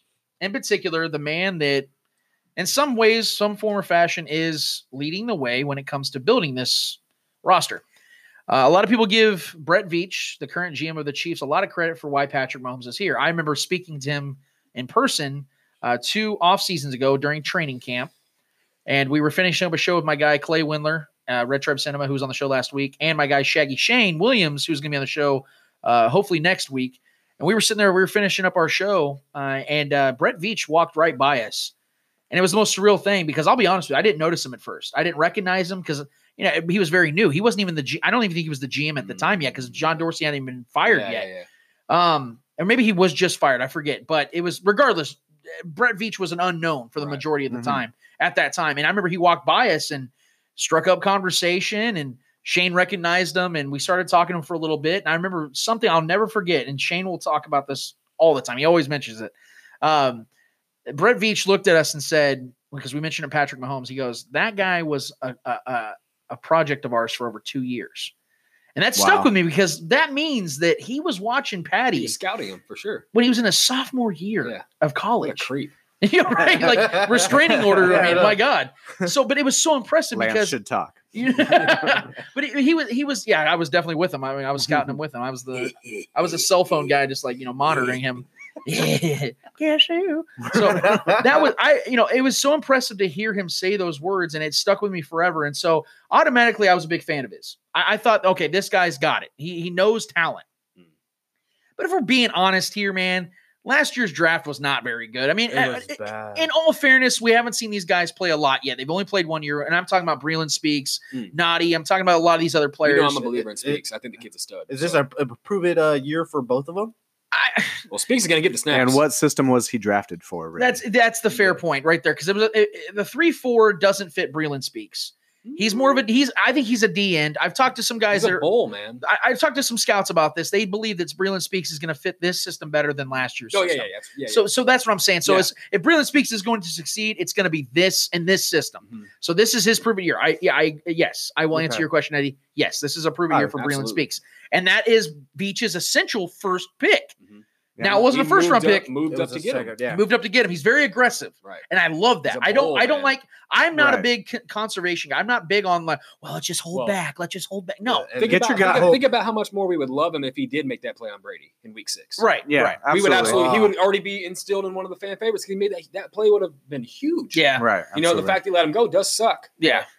But I guess he was afraid of that penalty. Right. But I mean, at the end of the day, was it like a holding call? Yeah. So this was still early in the season when that penalty was being called at a ridiculous rate. It was bad. There was way too many. I mean, ask Clay Matthews. He was getting destroyed left and right. That was a tackle. Stupid, terrible.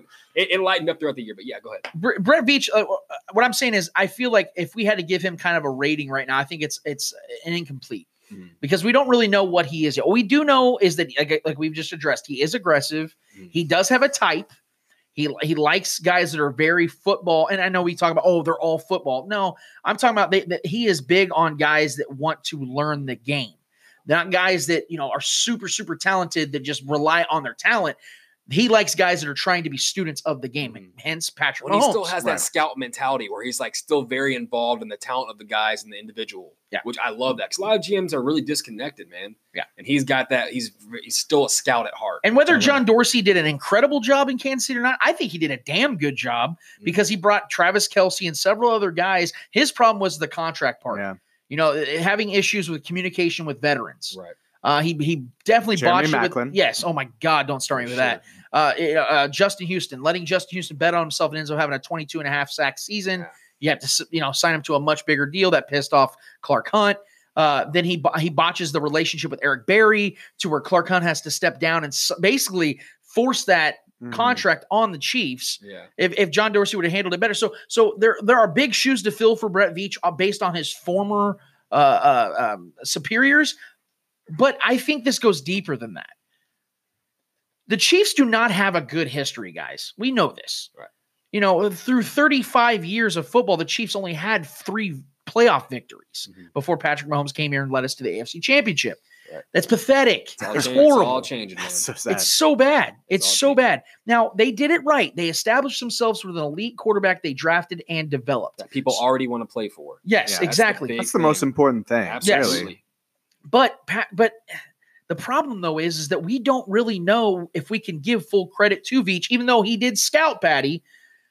John Dorsey was the one that ultimately pulled the trigger on him. So we have to give John Dorsey some credit here. Sure. So we can't say, well, Veach established himself as the GM with Patrick, because we can't really say that yet. Right. So he has to prove himself dramatically, not only in the draft this year, but in free agency. And when we talked about in the first segment was, this is an all-in year.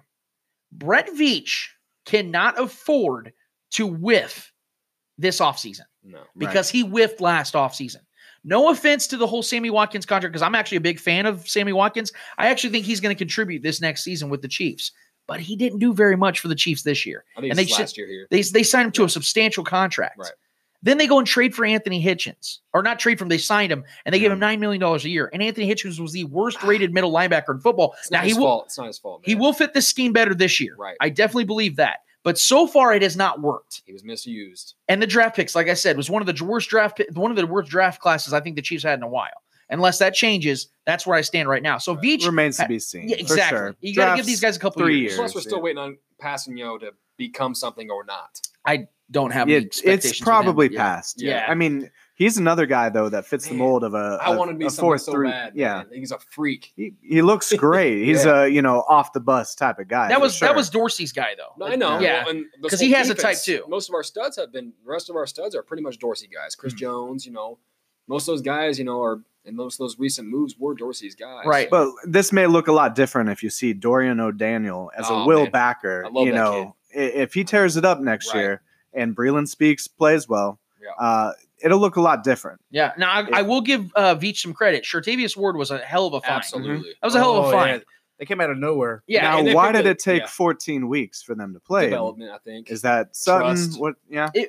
We can Playbook. confirm it was Sutton because Sutton didn't want to change from Orlando Scandrick. Yeah. Right. And once Andy Reid stepped in, Mm-hmm. Shartavius Ward played for the rest of the season. Right. Orlando Scandrick, I don't even think he saw the field again. Well, and Ward brought the speed to the defense. He killed it out there. Scandrick was just the aged vet, the guy that was kind of trustworthy, which he was terrible. But the speed is what improved our secondary a lot. As those guys came in. Lucas, as well. Absolutely. Yeah. Right. So the like I said, and we haven't seen Armani Watts really much. Yeah, so that's a good point too. And that's what concerns me about him is his injury prone. Is he injury we prone? have Is a he thing not? with injury prone safeties. Him in the shout system. out Sanders Cummings. Him in this system, I don't know. Armani Watts in this system, I don't know if it's going to work. He's not very good at coverage. God, you brought up Sanders. Sorry Cummings. about that. I remember being at training camp. Jamal Charles shook him so bad that he broke his damn ankle. Literally broke his damn ankle. Mom. I mean, it was like watching Barry Sanders in the flesh. It was unreal. I miss Jamal, but shout out to Jamal. Beautiful. Who's Jamal? That's just his greatness there, right there.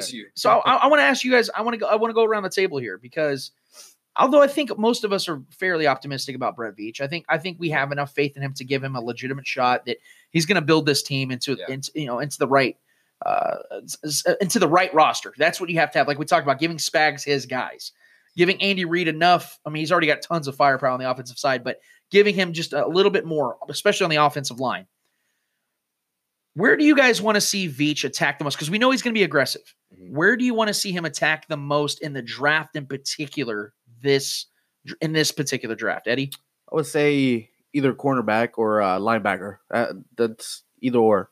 I think cornerback would be more of a priority because, I mean, we don't have that much talent out there. And I think cornerback, it just has to be that one move. That's my opinion. For me, it's hard to judge right now because we don't know what free agent moves we're going to do. If D Ford's gone, we absolutely have to get an edge rusher. Because if D Ford's gone, we have Speaks. And that is it pretty much.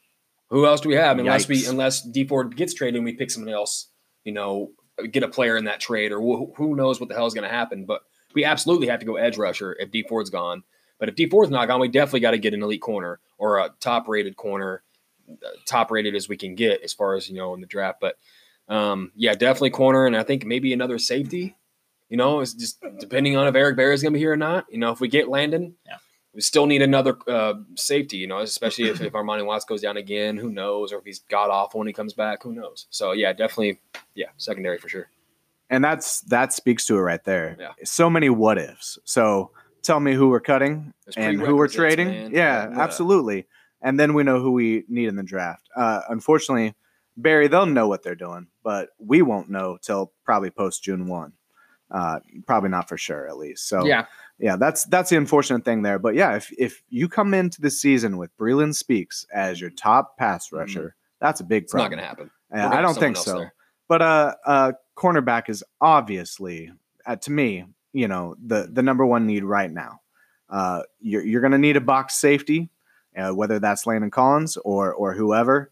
But I think Jordan Lucas can actually play that deep safety pretty well. Yeah. I think he proved it last year. They just, for whatever reason, when they brought Eric Berry back, or he decided to come back, whichever, they put him as the deep safety and said, Jordan Lucas, you sit down. So I think cornerback 1 and then that box safety 2. Okay.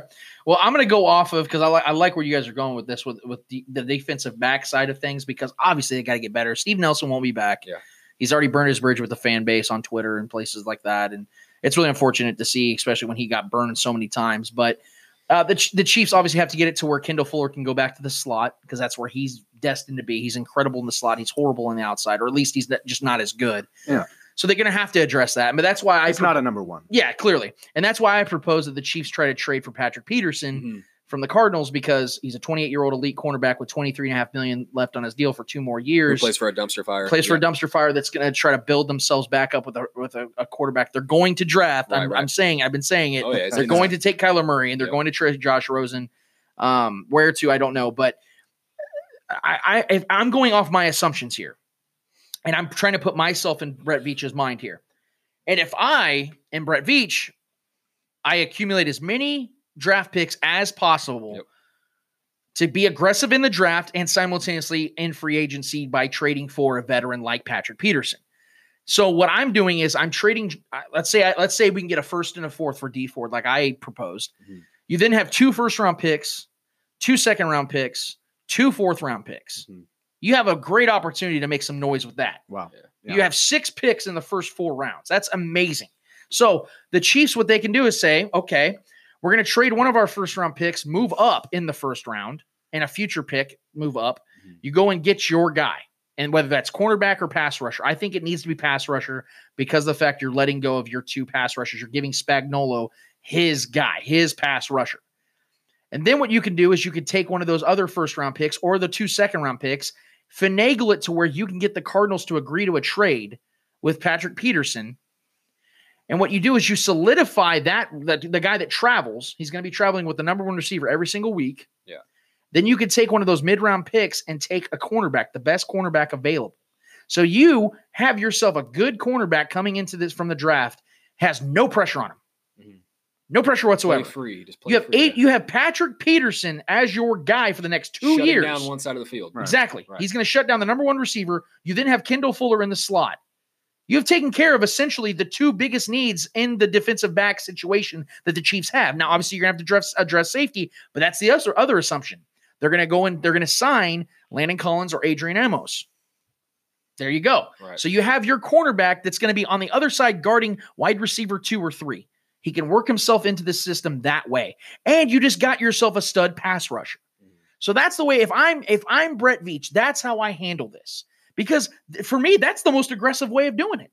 You have to be. That's super aggressive. Yeah. Imagine if the Chiefs trade valuable assets to go get Patrick Peterson, go and get a pass rusher after letting go of 2 of them. Well, and 2, think about the scheme. Bob Sutton was known to never move his corners. You're stuck on that side regardless if they're putting their number 1 receiver on our worst corner and they keep attacking it over and over again. He was too stubborn not to move our guys around or double them up. We had guys. That's why we had guys constantly getting that. Spags is going to change things up. He's going to move. If we get Patrick Peterson, he's going to move him around, stick him with that guy. That's something we haven't seen for years because Sutton's too damn stubborn to move his guys around. He gets uncomfortable with it. And what have we talked about? We talked about the scheme is the biggest reason why the Chiefs were hurting on the defensive side. Oh, absolutely. It was so glaring, dude. You don't need – it's great to have, but you don't need elite pass rushers to have an effective pass rush. Right. If you have a great scheme – look at the freaking Patriots, for Christ's sake. You can't name me 4 guys on that defense. Now, Flowers is a beast. Flowers, but he's not going to be there next year. And then when you have a Chris Jones, how much easier does it make the edge rushers to get there? Because Chris Jones just bull rushing that middle and it collapses the pocket. Yeah, that's what it was the centerpiece for D Ford. Oh, no question. Here. No because question. He's not good at cutting and getting into the pocket. He's good at beating you around. Yeah, and he's undersized. And that's why, because Chris Jones is so valuable, he shuts the pocket down. He collapses it from the middle. And that's how D4 was getting on the edge every time. The change in scheme is what I am so excited about. Yeah. Even if look, it's a breath of fresh. It's going to be aggressive. Yeah, I went on Facebook Live when it happened. Change. I went on Facebook Live when it happened on the Spoken, and I talked about how I didn't have a ton of faith. I broke it all down. Mm-hmm. You can watch that video again. I broke it all down as to why I have concerns about Spagnuolo. Mm-hmm. But I'm willing to be proven wrong. And how we can be proven wrong is you give him the adequate assets for him to be able to do it in his best, most effective way. Right. That is how you do it. So let him get his guys early in the draft. You go and trade for a veteran to take care of the back end of the defense. You go and sign Landon Collins or Adrian Amos. Mm-hmm. That way you don't have to worry about drafting guys like that, hoping that they can make sure that the biggest problem this Chiefs defense had last year won't continue. Because they were so conservative on defense last year that it actually broke. It didn't even matter if they were getting to the quarterback or not, because we could not stop the middle of the field. Right. If you get veterans back there to help put a little bit more pressure on the quarterback, the pass rush is already going to be there with Chris Jones, with other guys that they can draft, young, motivated players on the cheap that they can utilize to get to the quarterback. I am more concerned about stopping passers than making sure that you're always getting these sacks, because sacks are great. Yeah. You know, getting to the quarterback is amazing. You have to get to the quarterback. But what did that do for the Chiefs when it came down to it? They could not get to Tom Brady. Right.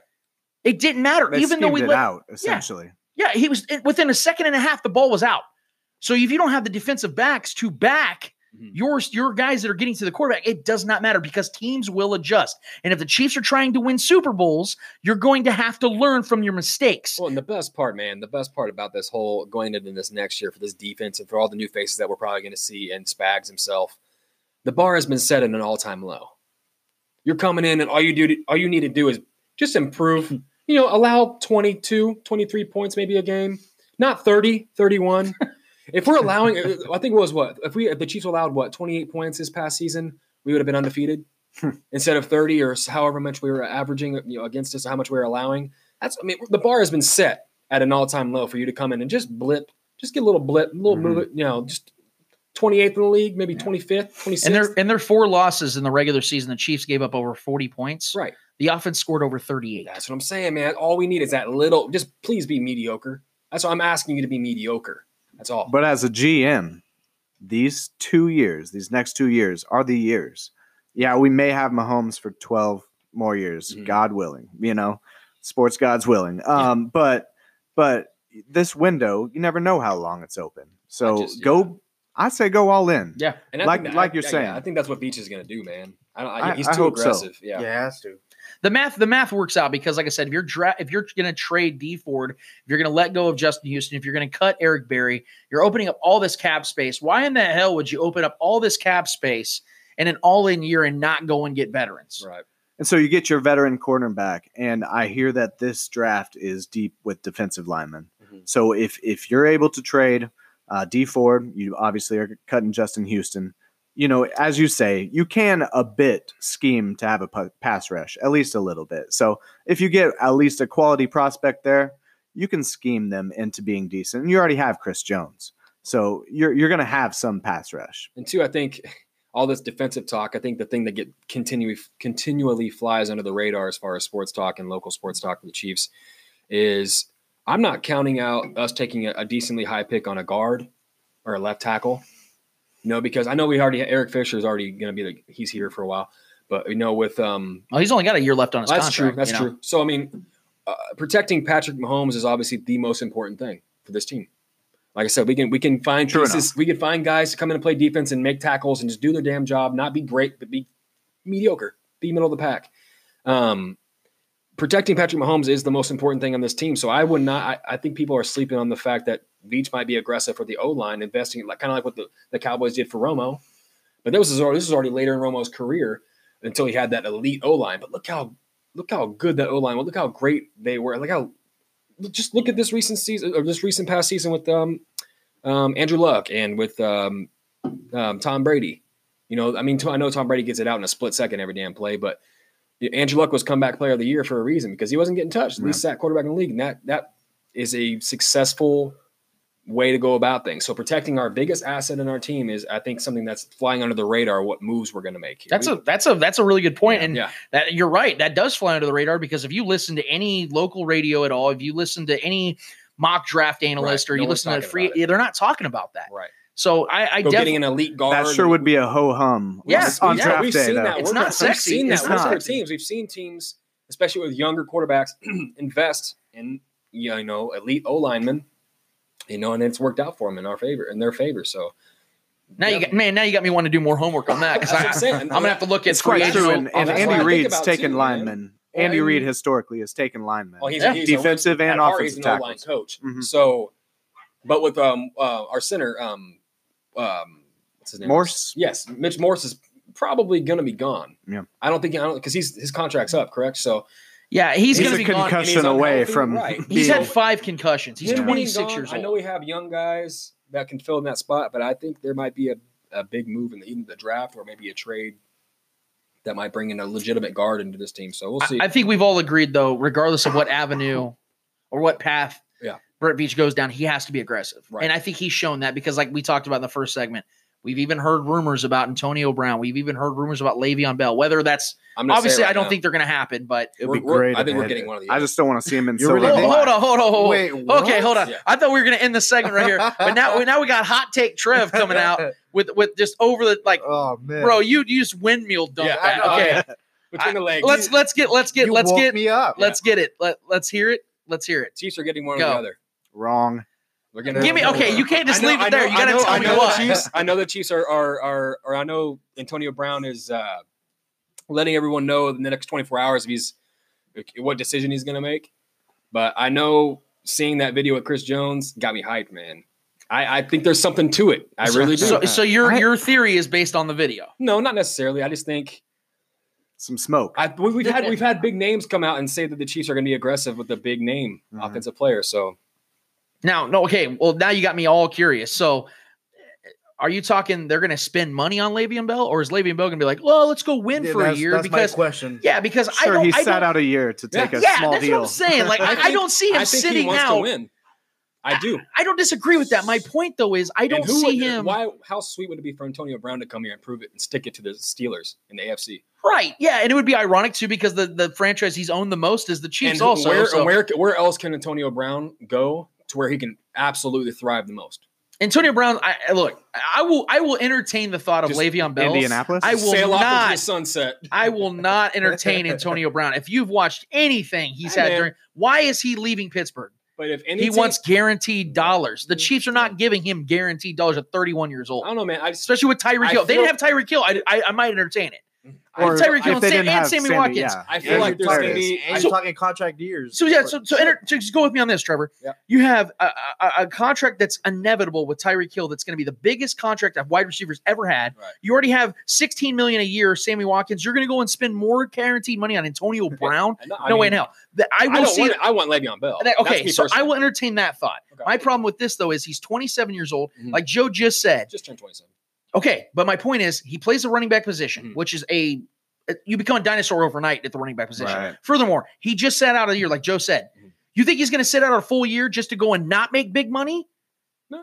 You have teams like the Colts and the Jets that have over $100 million in cap space. You're going to tell me he's going to sit out and pass on them. But there hasn't been many reports about people offering him big money.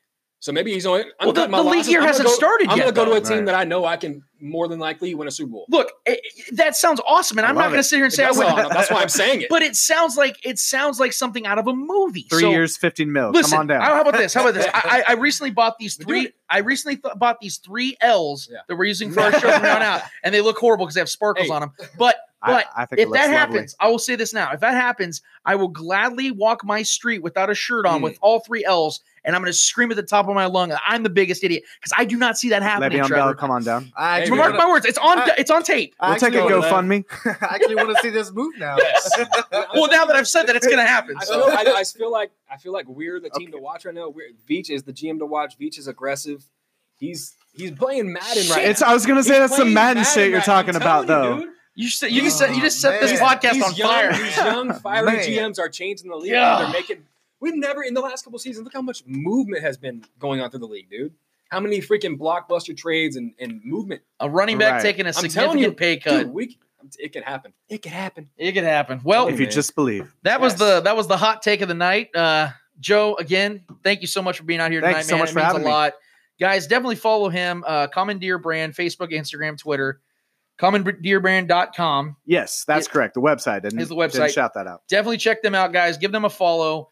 Like I said, Joe's a good friend of mine, and they have the apparel that you're looking for, guys. It's counterculture. I said that right this time. You got it. I got it. Counterculture.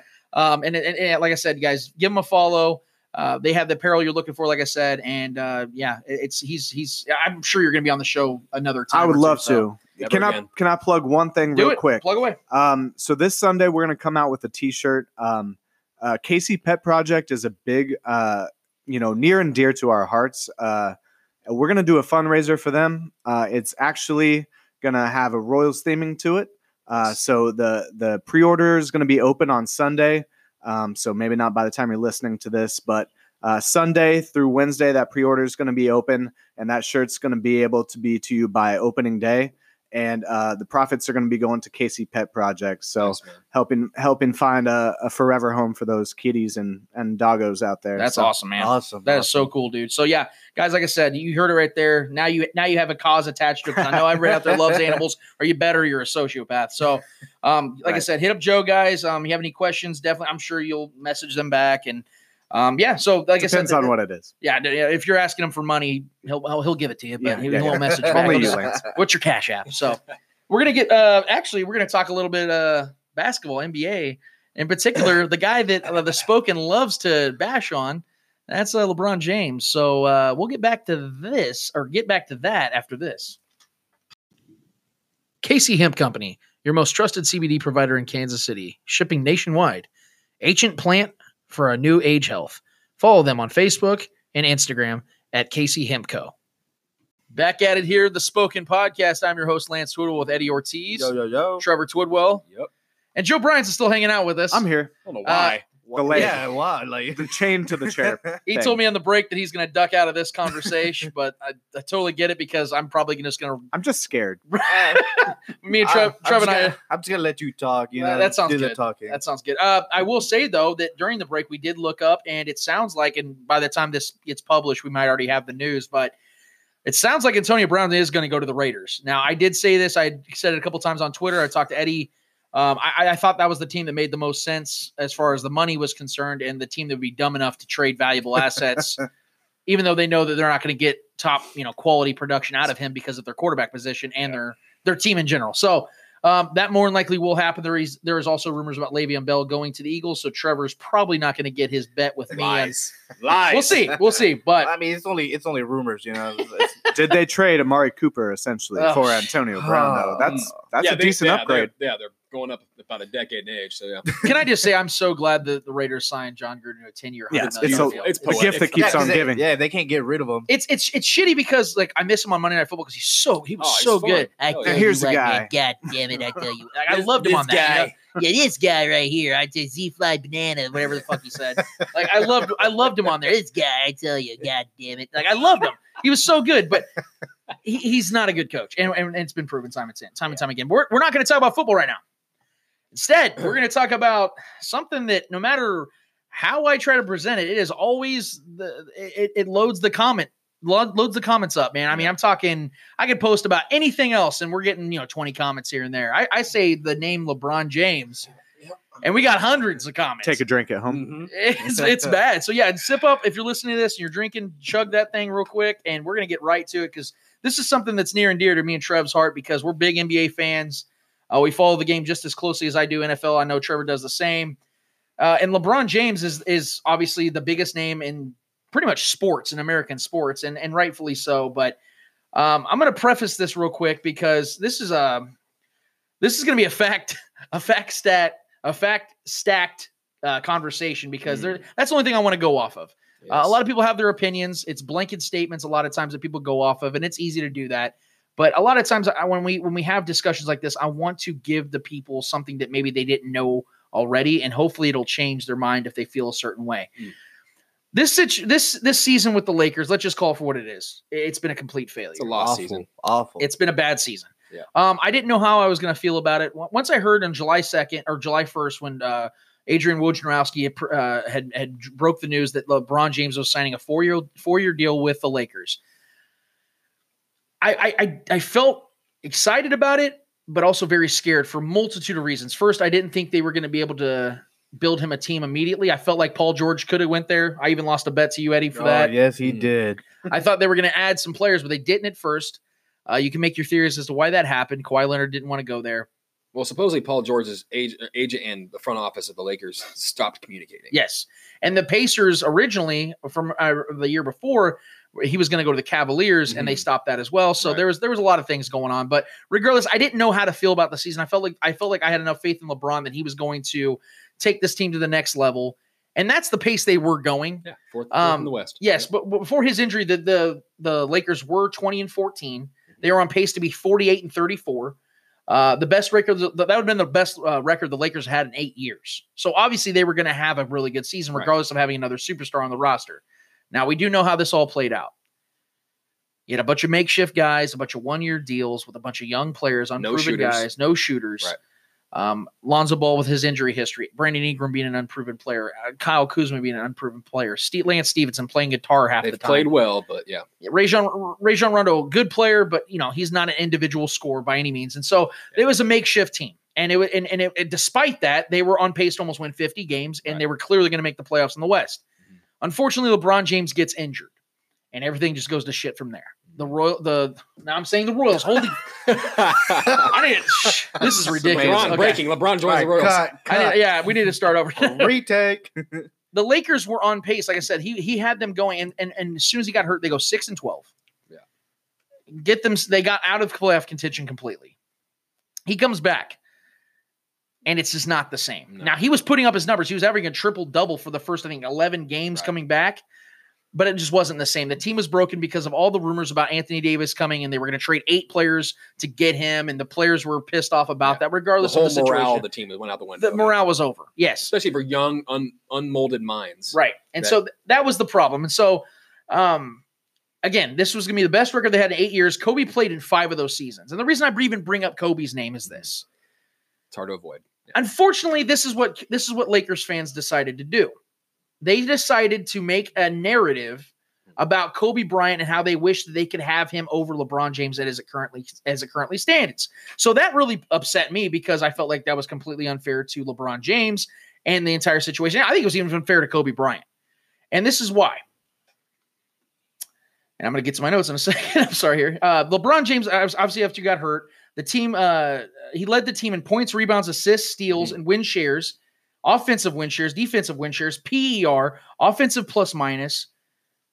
The closest to him was 5.9. I'm sorry, his numbers were 5.9. Caldwell Pope was the closest in 0.0 in plus minus. Out of all the starters, LeBron James is plus 60, plus minus for the Lakers right now. Everyone else is in the negative. Right. So just think about that. And so the Kobe Bryant, yes, and thank you. And the Kobe Bryant thing, everyone wants to talk about all the glory days that they had with Kobe Bryant, the 5 championships and all these playoff successes they had.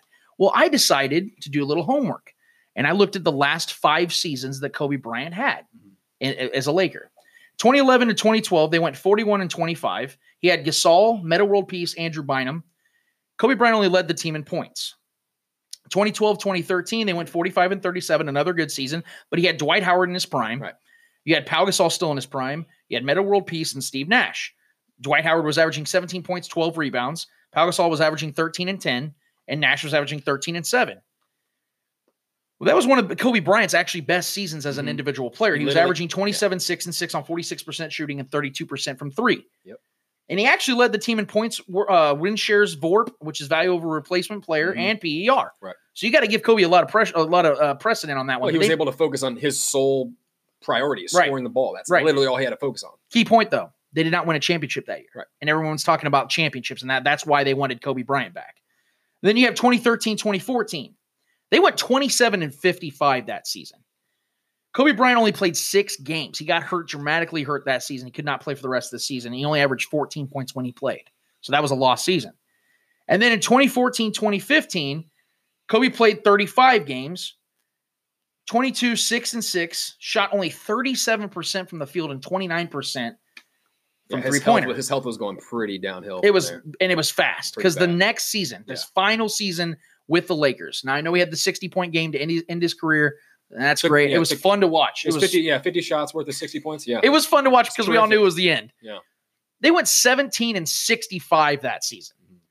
They had Larry Nance and Jordan Clarkson, who, by the way, LeBron led to the finals 2 years later. Wasn't Julius Randle there too? Julius Randle was there. Right. Lou Williams was there. Well, I think he's a good player. I think Lou Williams was a 6-man of the year, 3 times? Mm-hmm. I mean, you had guys. Right. Kobe led the team with points at 18 points a game. That's insane to think about. Mm-hmm. He only had 0.4 in win shares that year. Now, a lot of people don't know what win shares are, but it's your value. It's the overall statistical value that you have that contributes to wins. His contributes were less than half a point in win shares. That's absolutely insane, which ranked dead last on the team, by the way. Right. Of a team that won 17 games, Kobe finished last in win shares. Mm-hmm. Kobe's 5 seasons, those last 5 seasons, he averaged 49 games played. 22, 5-5 on 41% shooting, 28% from the three-point land, and 18 PER. 3.4 win shares. His final 3 years in win shares was negative 0.4. Negative 0.2, negative 0.4 again. Less than 1 in value over replacement player in his last 3 seasons. His average record during that time, his average team record was 30-52 and missed the playoffs in the last 3 seasons. Whereas LeBron's 2018 average, where everybody was crushing him and saying they missed Kobe Bryant, right, was the best statistical season Kobe Bryant would have ever had in his career at 27-98, on 51% shooting, 35% from 3, 26 PER, 6.5 points in win shares, and 4 in VORP. LeBron's being booed off the court after passing Michael Jordan in scoring while averaging a stat line that Kobe Bryant has never even achieved. While LeBron, because everyone's talking about his defense and how he's been slacking, which he has. There's no question. This is his worst defensive season. What's funny about that, though? Expected, though, man. I looked at these numbers, and again, he's not had a great season defensively. But what's funny to me is who does over 34 years old? Who does? Sorry, man. LeBron is currently 35th in defensive win shares in the NBA. Right. The best Kobe finished in those five seasons, those last 5 seasons, was 42nd. So even as bad as LeBron's been on defense, the final 5 seasons of Kobe's, that would have been his best year defensively. Mm-hmm. LeBron's current numbers would be 8th in Kobe's best year ever averages would have been his 8th best. Would have been his first best in rebounds, would have been his first best in assists, would have been his first best in field goal percentage, would have been his 4th best in 3-point percentage. His PER would have been the 2nd best of his career, and win shares would have been by far it would have been the 2nd best, but after that it would have dropped dramatically. So my point in saying all of this, is this. You want to talk about, and it's a spoiled mentality here.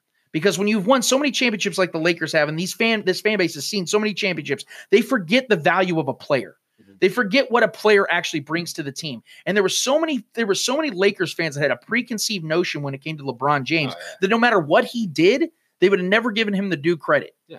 Now, this is a failed season, as I had previously addressed. I'm going to let you get your thoughts off on this one, Trevor. Sure. But it really upsets me when I looked at these numbers, how ungrateful a fan base could be to have the best player in the world be the only consistent factor on the roster, despite having a horrible head coach. I mean, Luke Walton, whatever he is, he's whatever. He's horrible at rotations. Mm-hmm. He does not know how to use his shooters, right? The shooters they even have. LeBron has been the only consistent piece on this roster, yet we have millionaires that talk sports for a living saying he is the reason why they failed. Right. They're saying he's the reason why they're not doing what they should be doing. Or he's the cancer of the locker room, or, the whole leadership issue they want to talk about with these unproven young guys. It's hilarious, man. I don't get it. The numbers speak for themselves. I know we got numerous people in the group talking about they're just stats. I hate when people talk about they're just stats. Because wins are more important than stats. Stats are what the game consists of. That's literally how you dissect the game. What you bring to the table is what is on your box score. And LeBron is bringing a average line that Kobe never averaged, that Magic never averaged, that I don't think anyone outside of Kareem for the Lakers ever averaged a stat line that good. And we're talking about year 16, right? And the decline of LeBron's career. And he's playing with a bunch of these unproven guys, and they're expecting what were they really expecting? LeBron to come here and all of a sudden there's some juggernaut in the West? LeBron's numbers have been consistent. This is what people talk about. Oh, he's in the West now. This is why he's it's much tougher for him now. His look at his numbers, look at his track record throughout his entire career, every year, season by season. His numbers have remained the same. His production has remained the same. Defensively, obviously, has declined. He's 34 years, going on 35 years old. Name me a player that got better or stayed the same defensively and played at that rate on both sides of the floor every night. It does not happen. So that's to be expected. He's got to reserve his energy because he is the offense. He has to be the offense. He's the point forward, And then you got a bunch of guys that can't shoot and score consistently. Ingram's been coming around as of late because LeBron's been pushing him and feeding him the rock and letting him be that guy. But besides that, outside of LeBron, I mean, how can you, like you said, spoiled fan base? I know there's fans that actually use their brain and accept LeBron for what it is and accept growth that's going to have to take place here and accept that you're going to have to get some other stars to help because no one else wins without multiple stars, multiple legitimate players or Hall of Famers or MVPs. Look at all these. Look at all the teams that are successful in the West. You got Denver with an absolute stud in Jokic, who's a freaking absolute stud. Center that can pass, shoot, everything. And he's surrounded by legitimate pieces. And then you got, obviously, the Warriors, loaded. Picked up DeMarcus Cousins in the offseason. Unstoppable. You got the Rockets with two legitimate players, Harden and Chris Paul. And Paul George and Harden, or in Westbrook. So, I mean, you got these teams in the West that are loaded, and then you got LeBron who's expected just to go in here and lead all these guys, this young locker room with chemistry issues. So that's my biggest issue is what the expectations were. People were expecting LeBron just to come here with, and the fact that he got hurt was the biggest thing for me. And then Lonzo going down is a bigger issue too that a lot of people don't address. He was taking care of a lot of the perimeter defense that LeBron wasn't able to take care of because LeBron has to really play the big spot. He's playing more power forward and center most of the time. Right. So yeah, that's one of my biggest issues is just the fact that the people are claiming he's a cancer and he's a coach killer. It's just like that whole thing is just hilarious to me because he's had nothing but mediocre coaches and excuse him for wanting to win. Him wanting or supposedly the report that his camp wanted Luke Walton gone. So what? Get a better coach. Yeah. You're the Lakers, man. Tell me you can't go get a better coach than Luke Walton? Yeah. What has Luke Walton proved? Right. What has he proven? Nothing.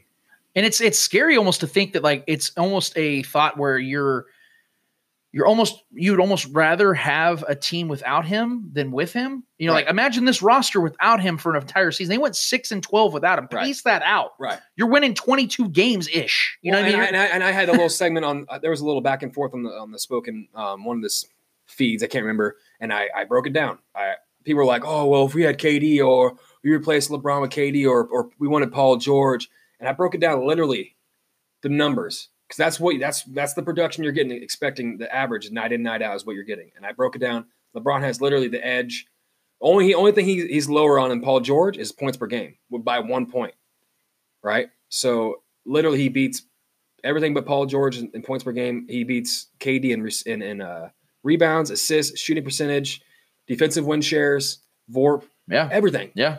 So you're really going to tell me you replace those LeBron with lesser numbers? Right. You're expecting a better win-loss record? I don't understand. I mean, I know he got injured, but still, it doesn't make any sense. People are we're constantly hearing emotional responses not backed by anything of substance. That's my biggest problem. Give me something that actually makes sense in a rebuttal to what he actually brings, and then I'll have to change my mind based on new information. And then the news that came out this week, rather the game against the Nuggets, they got pounded obviously, but LeBron went to 4th place in scoring over Michael Jordan. He passed Michael Jordan over an all-time scoring while getting booed by his own fans. Yeah, it's amazing. Well, the most amazing part about it isn't just that he's more of a pass-friendly player.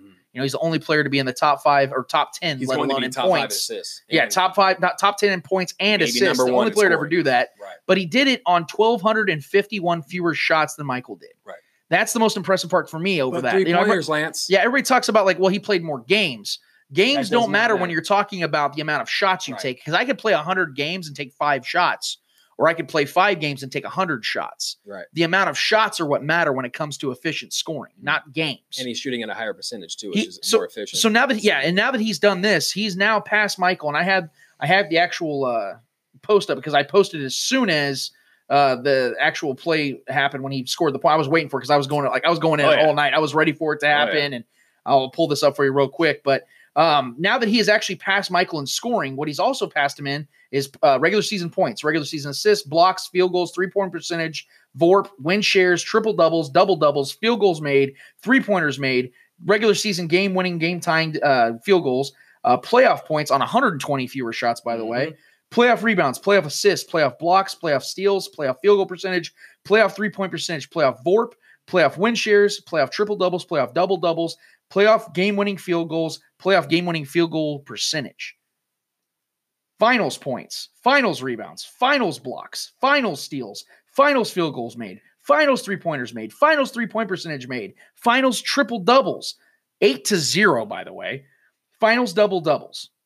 I'm sorry, guys. I know everyone has their notion, everyone has their beliefs, their consensus that no matter what happens, they're going to, like we talked about, their cognitive biases. Yep. Their field goal posts are going to continue to move. They're going to continually pass them. I remember all the time, well, LeBron's got to win 8 championships to even be in discussion. He goes and wins 3. Oh, well, he's 3-6. You know who's the logo of the NBA? Right. Jerry West, who went 1-9. Yep. And when he won his championship, he wasn't even the best player on his team. He went 1-9, and the dude's the logo of the league. We talk about championships. Who's got the most championships of all time? Bill Russell with 11. Right. Why didn't MJ have to win 11 in order to be greater than him? It's a convenient narrative that we have here because Michael, if we're going off rings alone, Michael Jordan is 9th all time as far as players are concerned. Actually 10th. 10th all time. He's tied for 9th. So he's the 10th greatest player of all time. That sounds illogical, doesn't it? We got to look at competition. Michael Jordan never faced a dynasty in the playoffs. Or I'm sorry, in the finals. Faced one team twice. It was the Jazz, who had Greg Ostertag, Antoine Carr, and Adam Keefe in their starting lineup. Those guys sound like winners, don't they? Let's go there. Hornacek. Yeah, average 12 points per game in his career. He wouldn't even be in today's league. Right. That's the problem, man. People want to talk about the 90s being such a dominant era. It's the stigma of the 90s. It's the physicality of the 90s. And I get it. I grew up in the 90s. I grew up watching that same era. I loved it. It was fun. There is no comparison to the talent and the overall skill set of today's league compared to it's put Steph Curry in the 90s shooting 30, 35 footers. No one would know what to do. Right. That's the stuff that LeBron has to deal with in the finals. Going up against not just that, and not have to worry about KD. Yeah, LeBron has faced dynasties in the playoffs. You got to remember his first. See, everyone talks about finals records, which is hilarious. It's always been funny to me. Right. It's context. Because his first finals appearance was at 22 years old, leading a team you can't name me as starting 5. Right. Out of the East, right? They go against the Spurs dynasty in the prime of their dynasty in 2007. Tim Duncan was 30 years old. Went on to play another almost 10 years. And then faced up again, when they added the guy, Kawhi Leonard. You know. And so he goes 0-1 to start his career. Is that really an indictment against him when it comes to legacy? Right. He goes and plays in Miami. I will put this against him. Mm-hmm. He did not play his best in that. But here's the funny part about it. If we're going to use that as his ultimate low as a career, as a player, we're going to use that. Think about that for a second. His low was in the finals. Right. Whereas Michael Jordan got swept in the first round twice in a row. Went 1-9 in the first round until Scottie and Phil got there. Yeah. Oh, and then people that talk shit on LeBron for losing to that Dallas team, which they should have beat that. I mean, even though Dirk was at an absolute peak, untouchable. The dude would not miss the entire playoffs. He was amazing all year. That team was just built with veterans that were willing to win. Yeah. Great shooters on that team. And that's what I'm saying. Like, put Michael Jordan on these Cavaliers teams. Because for me, I'm not even trying to make a debate here. There is no more debate. LeBron, to me, is the greatest player that's ever played this game based upon what I just told you and the fact that he's won championships he should not have won. 2016, they're down 3-1 against the Golden State Warriors team that just won 79 or 73 games. They went 73-9. LeBron, they don't only come back. He leads the entire series, not just his team. Yeah. He leads both teams in points, rebounds, assists, blocks, and steals. Against that dynasty. Against a dynasty who just won the most games in regular season history. That is the most unprecedented performance we have ever seen. Yes, Kyrie did hit the game-winning shot. We've talked about this a lot of times, Eddie. Well, he needs to hit the shot. The shot doesn't matter if LeBron doesn't make the block against Andre Iguodala. And then seals it with the free throw that puts him up by 4, not 3. Exactly. So there's context to everything. Right. No championship is created equally. Right. For me, his 3 championships were far harder earned than any of Michael's 6. His 1 against Golden State should count as 2. Exactly. I mean, you think about it, man. Leading that 07 team to the finals should count as a championship. Right. Going 6 games in 2015 against the Warriors with fucking Matthew Dellavedova and Timofey Mozgov as your 2 best players. Exactly. Like I was saying, though, about the Dallas series, the one real black mark on his record, his resume. It's hilarious when I have these Kobe fans, these diehard Laker fans that always talk about LeBron losing in that finals. When a series before that, the second round of the playoffs, that Dallas Mavericks team swept Kobe Bryant. Yeah. So, how in the same breath can you dog LeBron for losing that series? The champions, the defending champion Lakers, then beat the Spurs the next round in 5 games. Right, but they got swept by the team that they're talking trash on LeBron about him losing. I get it. LeBron had D Wade, whose knees were really starting to fall off at that point. The logic there is just so inconsistent and unfair, and it's been since the beginning of his career he's been under a microscope. So the pressure for him, the microscope that he's lived under since day one. I mean, the fact that he's surpassed all the expectations, whether he's going to be a champion. He's got 3 rings, so he's not just a champion; he's a multiple champion. It's amazing, man, that still to this day he has to try to prove himself to these people. For what? He's the king of the league. Why does he need to be the king of LA? That doesn't make any sense to me, man. Yeah, well, one of my favorite stats about it when it comes to the quote-unquote comparison between the two is the fact that in his 9 finals appearances, he's faced 29 Hall of Famers in the finals. Right. Michael in his 6 has faced 9. Well, LeBron played more future Hall of Famers in one series against that Warriors team than Michael played in his entire playoff. That's my point, guys. It's not that – look, it's not that Michael isn't great because Trevor and I can vouch for you, and I'll vouch for myself here. I know that doesn't make sense. We grew up worshiping Michael Jordan. Absolutely. Like, I always feel like you have to take a stand. Like, oh, you either love one and you hate the other. No. I grew up worshiping the man. I still love him as a player. And because there was no social media back then, these guys were more mythical back then because you didn't know them at more of a personal level. You didn't see the inside of their life. You didn't see their families. I can only imagine what it would have been like, man. Right. That aside, the fact that if we knew who he really was back in the day, and I want to address this before we go because I posted this and I got a lot of backlash. I even had friends that unfriended me technically. Save the chest. This is what really, really set me off about the whole Michael Jordan retiring the first time. Because of the fact that it's simply not true. Everyone wanted to say that it's because of his father's death that he retired in 1993 after they won their 3rd title. Everybody said, well, he needs to get away from it. Go read the LA Times article on October 6th of 1993 when he made his press conference about retirement. He said, everybody wants to know if this is about my father. Mm-hmm. I was already leaning this direction. All my father's death did was remind me how life is so short. Right. So anybody that wants to tell me that Michael Jordan left and quit the game because that's what he did. He said he was tired of the game. He wanted to get away from it. Anybody wants to tell me that he decided to do that because of his father's death, it's wrong. Do I want to be sensitive to the fact? Because me imagining losing my father would be, I don't even want to think about it. Right. And I would probably want to give up on a lot of things too. Right. But we have to contextualize everything.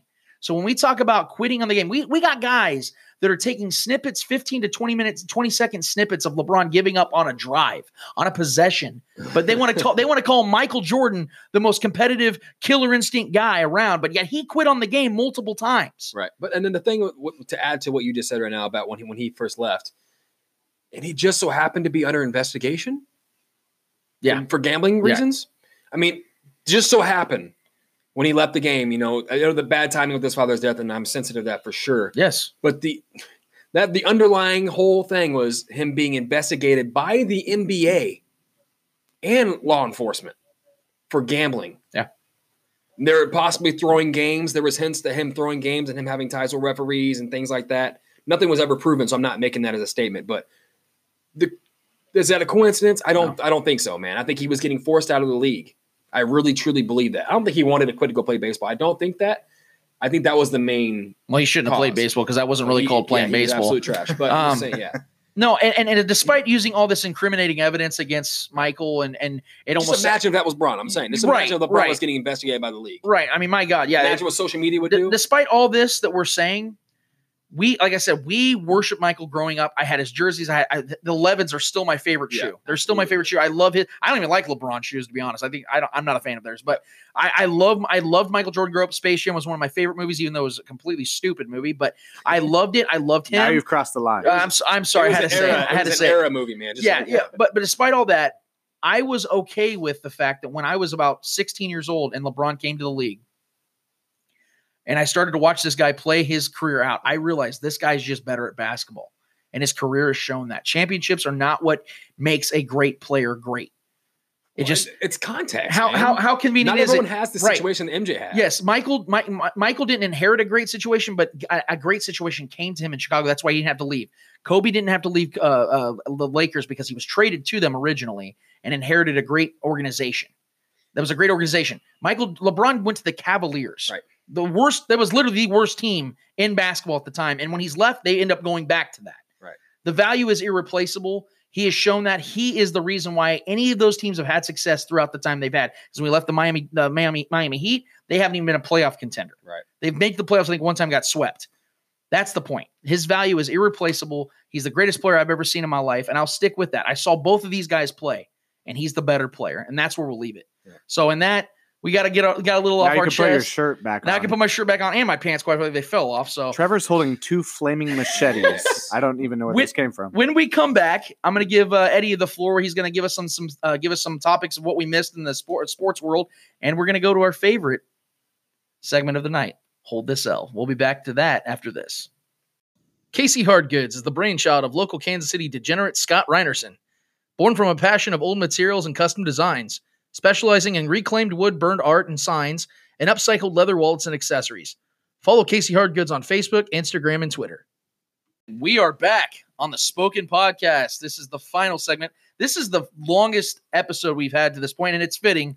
The first month, gets wrapped up, and this is the one where we just go off. So thank you for staying tuned on this. Me. Yeah, well, we're going to blame you a little bit because you talked Royals. So, we had a lot to talk about on that one. So.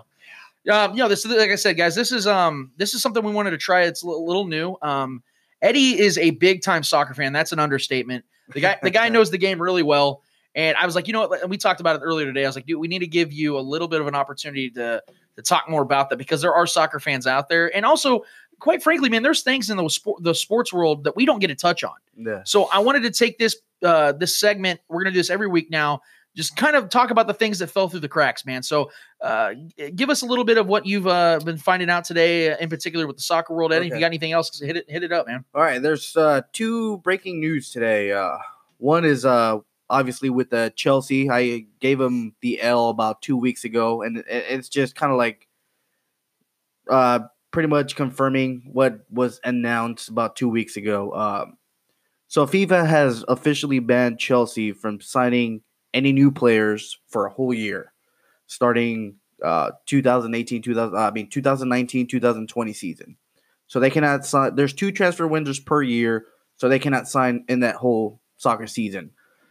Chelsea obviously has made an appeal about this decision, and obviously FIFA rejected it. They were like, "Yeah, we're not even gonna try to suspend it until the appeal process is complete," and all that nonsense.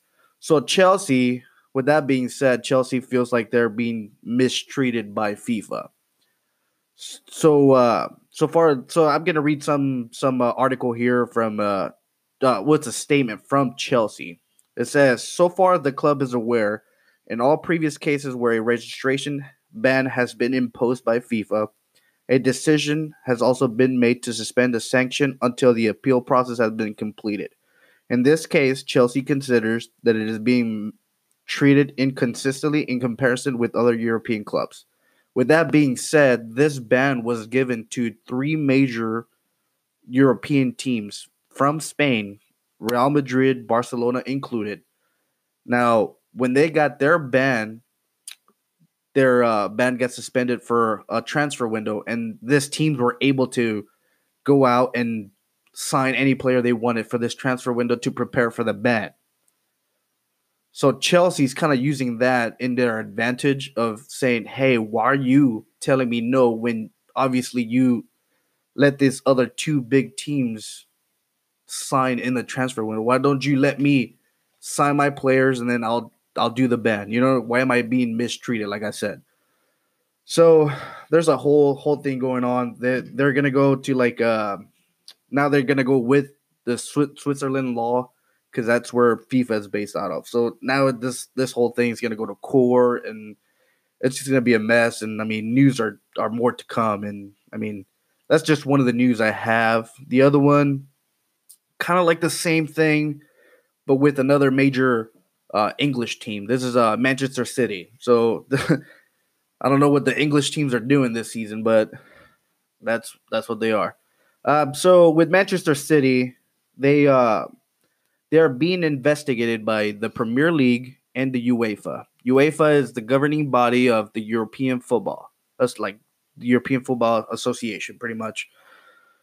So they're being investigated because of financial fair play, which is kind of like they're trying to see where Manchester City got that money to buy these expensive players that are costing over 100 million euros just to sign. Wow. So what the UEFA and Premier League are doing is going into Manchester City and saying, "Hey, I need all this paperwork ready, and I want to investigate and see how you're able to sign these players with like your record showing that your income is not sufficient enough for you to have enough money to buy this player. So I want the proof as to where you're getting this money." So there's also more news to come on that, and I just wanted to touch a little bit on that. I mean, it's breaking news in the soccer world. It's big news. Yeah, like from two major clubs in Europe. So that's just a little sneak peek of what's to come on those two subjects. Yeah, we can't pretend like soccer isn't the biggest sport in the world. It absolutely is. Yeah. So I feel like any kind of news like this is something that should be at least, addressed, pushed up. And so that's why I really wanted to get your thoughts on that and you giving us that. So that's Eddie filling in the cracks for us. Cause like I said, most times Americans aren't aware of these types of things. Yeah. It's good to get that information. We still call it soccer. Yes. Yes. It's football, but I guess since we're in America, it's soccer. But it's just not. Yeah. I mean, football here in America, you don't use your feet technically. Less and less. Yeah, so it's like, it's ironic. Yes, that's very true. It should be called like handball or catchball, maybe. Ball on hands. The people that named it were drunk. Okay, not that last one. Dude, we're Americans. We don't do things the right way. Let's be honest here. I mean, we drive on the wrong side of the road. We don't use the metric system. Like we don't do things right here. Yeah, we're odd people. We're odd people, man. So yeah, Viva la USA. So. So thank you for that. That's going to be a segment we're going to be doing every week now. Eddie just filling in the cracks for us, letting us know about things that we do not know otherwise. Thank you for that. Let's get to the best segment of the night, the segment we wait for all week long. It is called what, boys? Hold This L. It's time to hold this L. I want you to do me a favor and hold this L. Somebody's got to hold that L. Le who? The her. I'm talking like caps lock L LL Cool J style. Hold that L. Good God, man. Hold this gigantic, veiny, pulsating L. Man, you are one pathetic loser. You ignorant bastard. That was great. Hold this L. So we're going to get right to it. Eddie, we're going to go right back to you, man. Woo! Who is holding this L for you this week? Man, since I already talked about soccer, I'm going to take it back to soccer or football like, everybody else. You made your point, Eddie. I'm going to give my L to Real Madrid. Why am I giving them the L? Because they lost 3 major tournaments in 1 week. Whew. This is like one of the worst things that can happen to any soccer club, especially a name like Real Madrid. You're talking top tier team. Would you say they're like the Yankees of their? Yes. Okay. Yes. Real Madrid is the most expensive team in sports. Okay. In general. So for them to lose 3 major tournaments in 1 week, it's unheard of. Gotcha. It's for a team like that, anyways. It's just so yeah. Real Madrid. Hold this L. There you go, Trevor. Who's holding the L this week? Mine is transitioning to real football. Real football. Yeah. So and he's gonna flip this table, bro, real quick. He did not just talk all that just for you to disrespect him like that. Damn. You mean handball? Yes. No. My L is going to be held this week by the Washington Redskins and the Denver Broncos. 2 teams that have accepted mediocrity. I believe that they are the new old Chiefs. There we go. I was going to say, doesn't it feel good to say we're not that team anymore? It feels amazing. It feels great, doesn't it? I was waiting for that to come off my lips. I wanted this. I feel lighter now. So yeah. Man, Joe Flacco. I mean, really? That's who we're going to be facing this year, man. I'm stoked on that. I'm not scared. I'm not pissed about that, guys. I'll be honest with you. No. Yeah. That's definitely it's definitely a good L to be held for us. Yes. As far hold as that high. Yes, definitely. And then Case Keenum going to Washington to replace Alex Smith, his doppelganger, as far as gameplay goes. Yeah, I mean, no hate on Alex Smith or Case Keenum. They're both, usable quarterbacks. But yeah. They both need to hold this up. Both those organizations need to hold these big, fat, juicy, veiny L's. And so Washington and Denver. Hold this L. Oh, fuck off. Now, Mr. Joe, who I'm glad you're participating in this because I feel like the more L's, the merrier. So go ahead. I agree. I feel like you're relieved here because I think you were worried that we were all going to share. And I was very worried Trevor was going to take mine, Okay. especially when he said football. Yes. Now this next one, I think they would love to have some mediocrity. Now we're going to talk about the Buffalo Bills here. Okay, so these Bills, they traded a top 10 pick to the Chiefs so that they could take Patrick Mahomes. Now that's a couple years ago, but last night they thought that they had Antonio Brown and they were going to be relevant and their young quarterback was going to have a nice new weapon. Super Bowl. Oh, whoops. Super Bowl. So maybe close. Playoff. Yeah. So maybe future Toronto Bills. It's got to be rough up there. What else do you say about that? That's a tough day. Yeah. So Buffalo Bills, hold this L. He said, "Psych." Well, say it, man. Say it to me, baby. Say it. Nobody likes a liar. I would think so. Yeah. Nobody likes a liar. I'm intrigued. Unless they're compliments. True. Touche on that.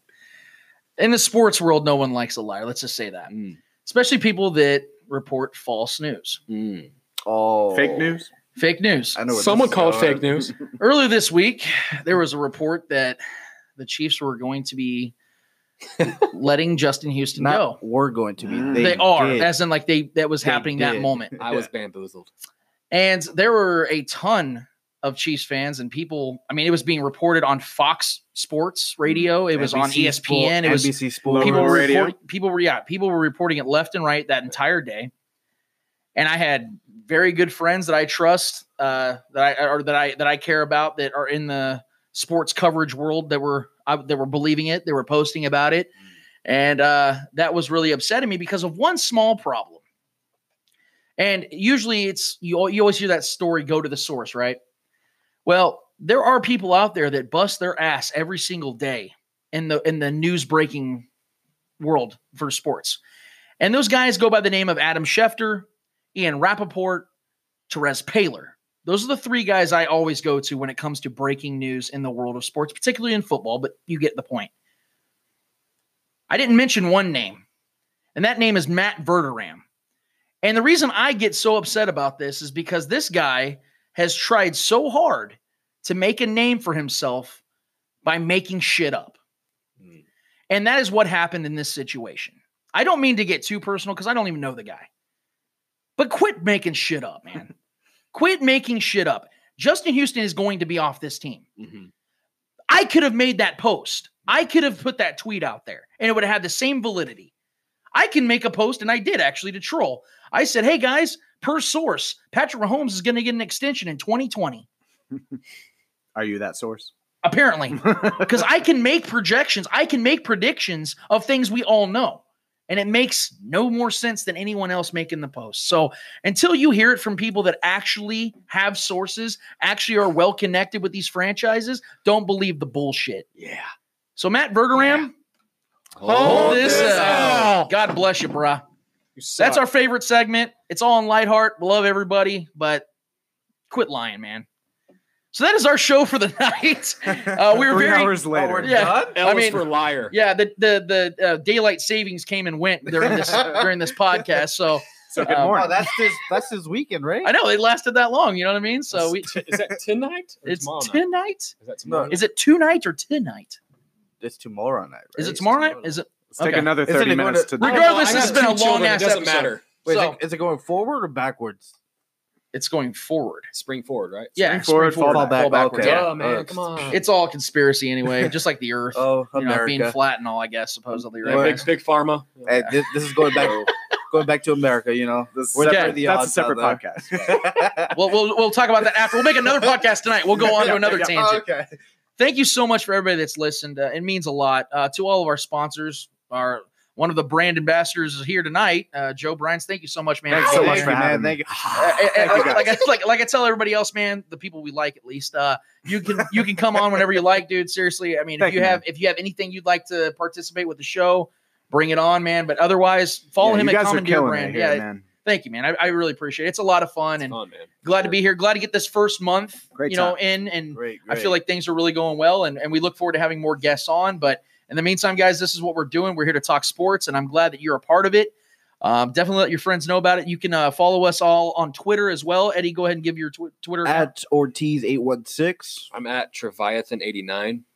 Commandeer Brand. There you go. And I'm at Lance the Spoken. You can also follow our Twitter account, the podcast Twitter account at the Spoken PC. We're on Instagram and Facebook as well. Just the Spoken. Instagram, I think it's the Spoken Podcast. But we do a show every Friday night, so definitely let your friends know about it. And as the season comes closer and closer with the NFL draft and things of that nature, we're going to have some Arrowhead Pride guys on. It's going to be really good, guys. We're really looking forward to the building of what's to come, and we're really excited to get this thing kicked off in the era of one Patrick Mahomes. So really excited about that. But other than that, guys, thank you so much for listening. You have been listening to the Spoken Podcast in the KC Beardco Studios. Until next week, we out of this bitch. See ya. We're going to get out of this bitch. Thank you so much for listening, guys. See ya. You are tuned into the Spoken. I might actually stick around for a little bit.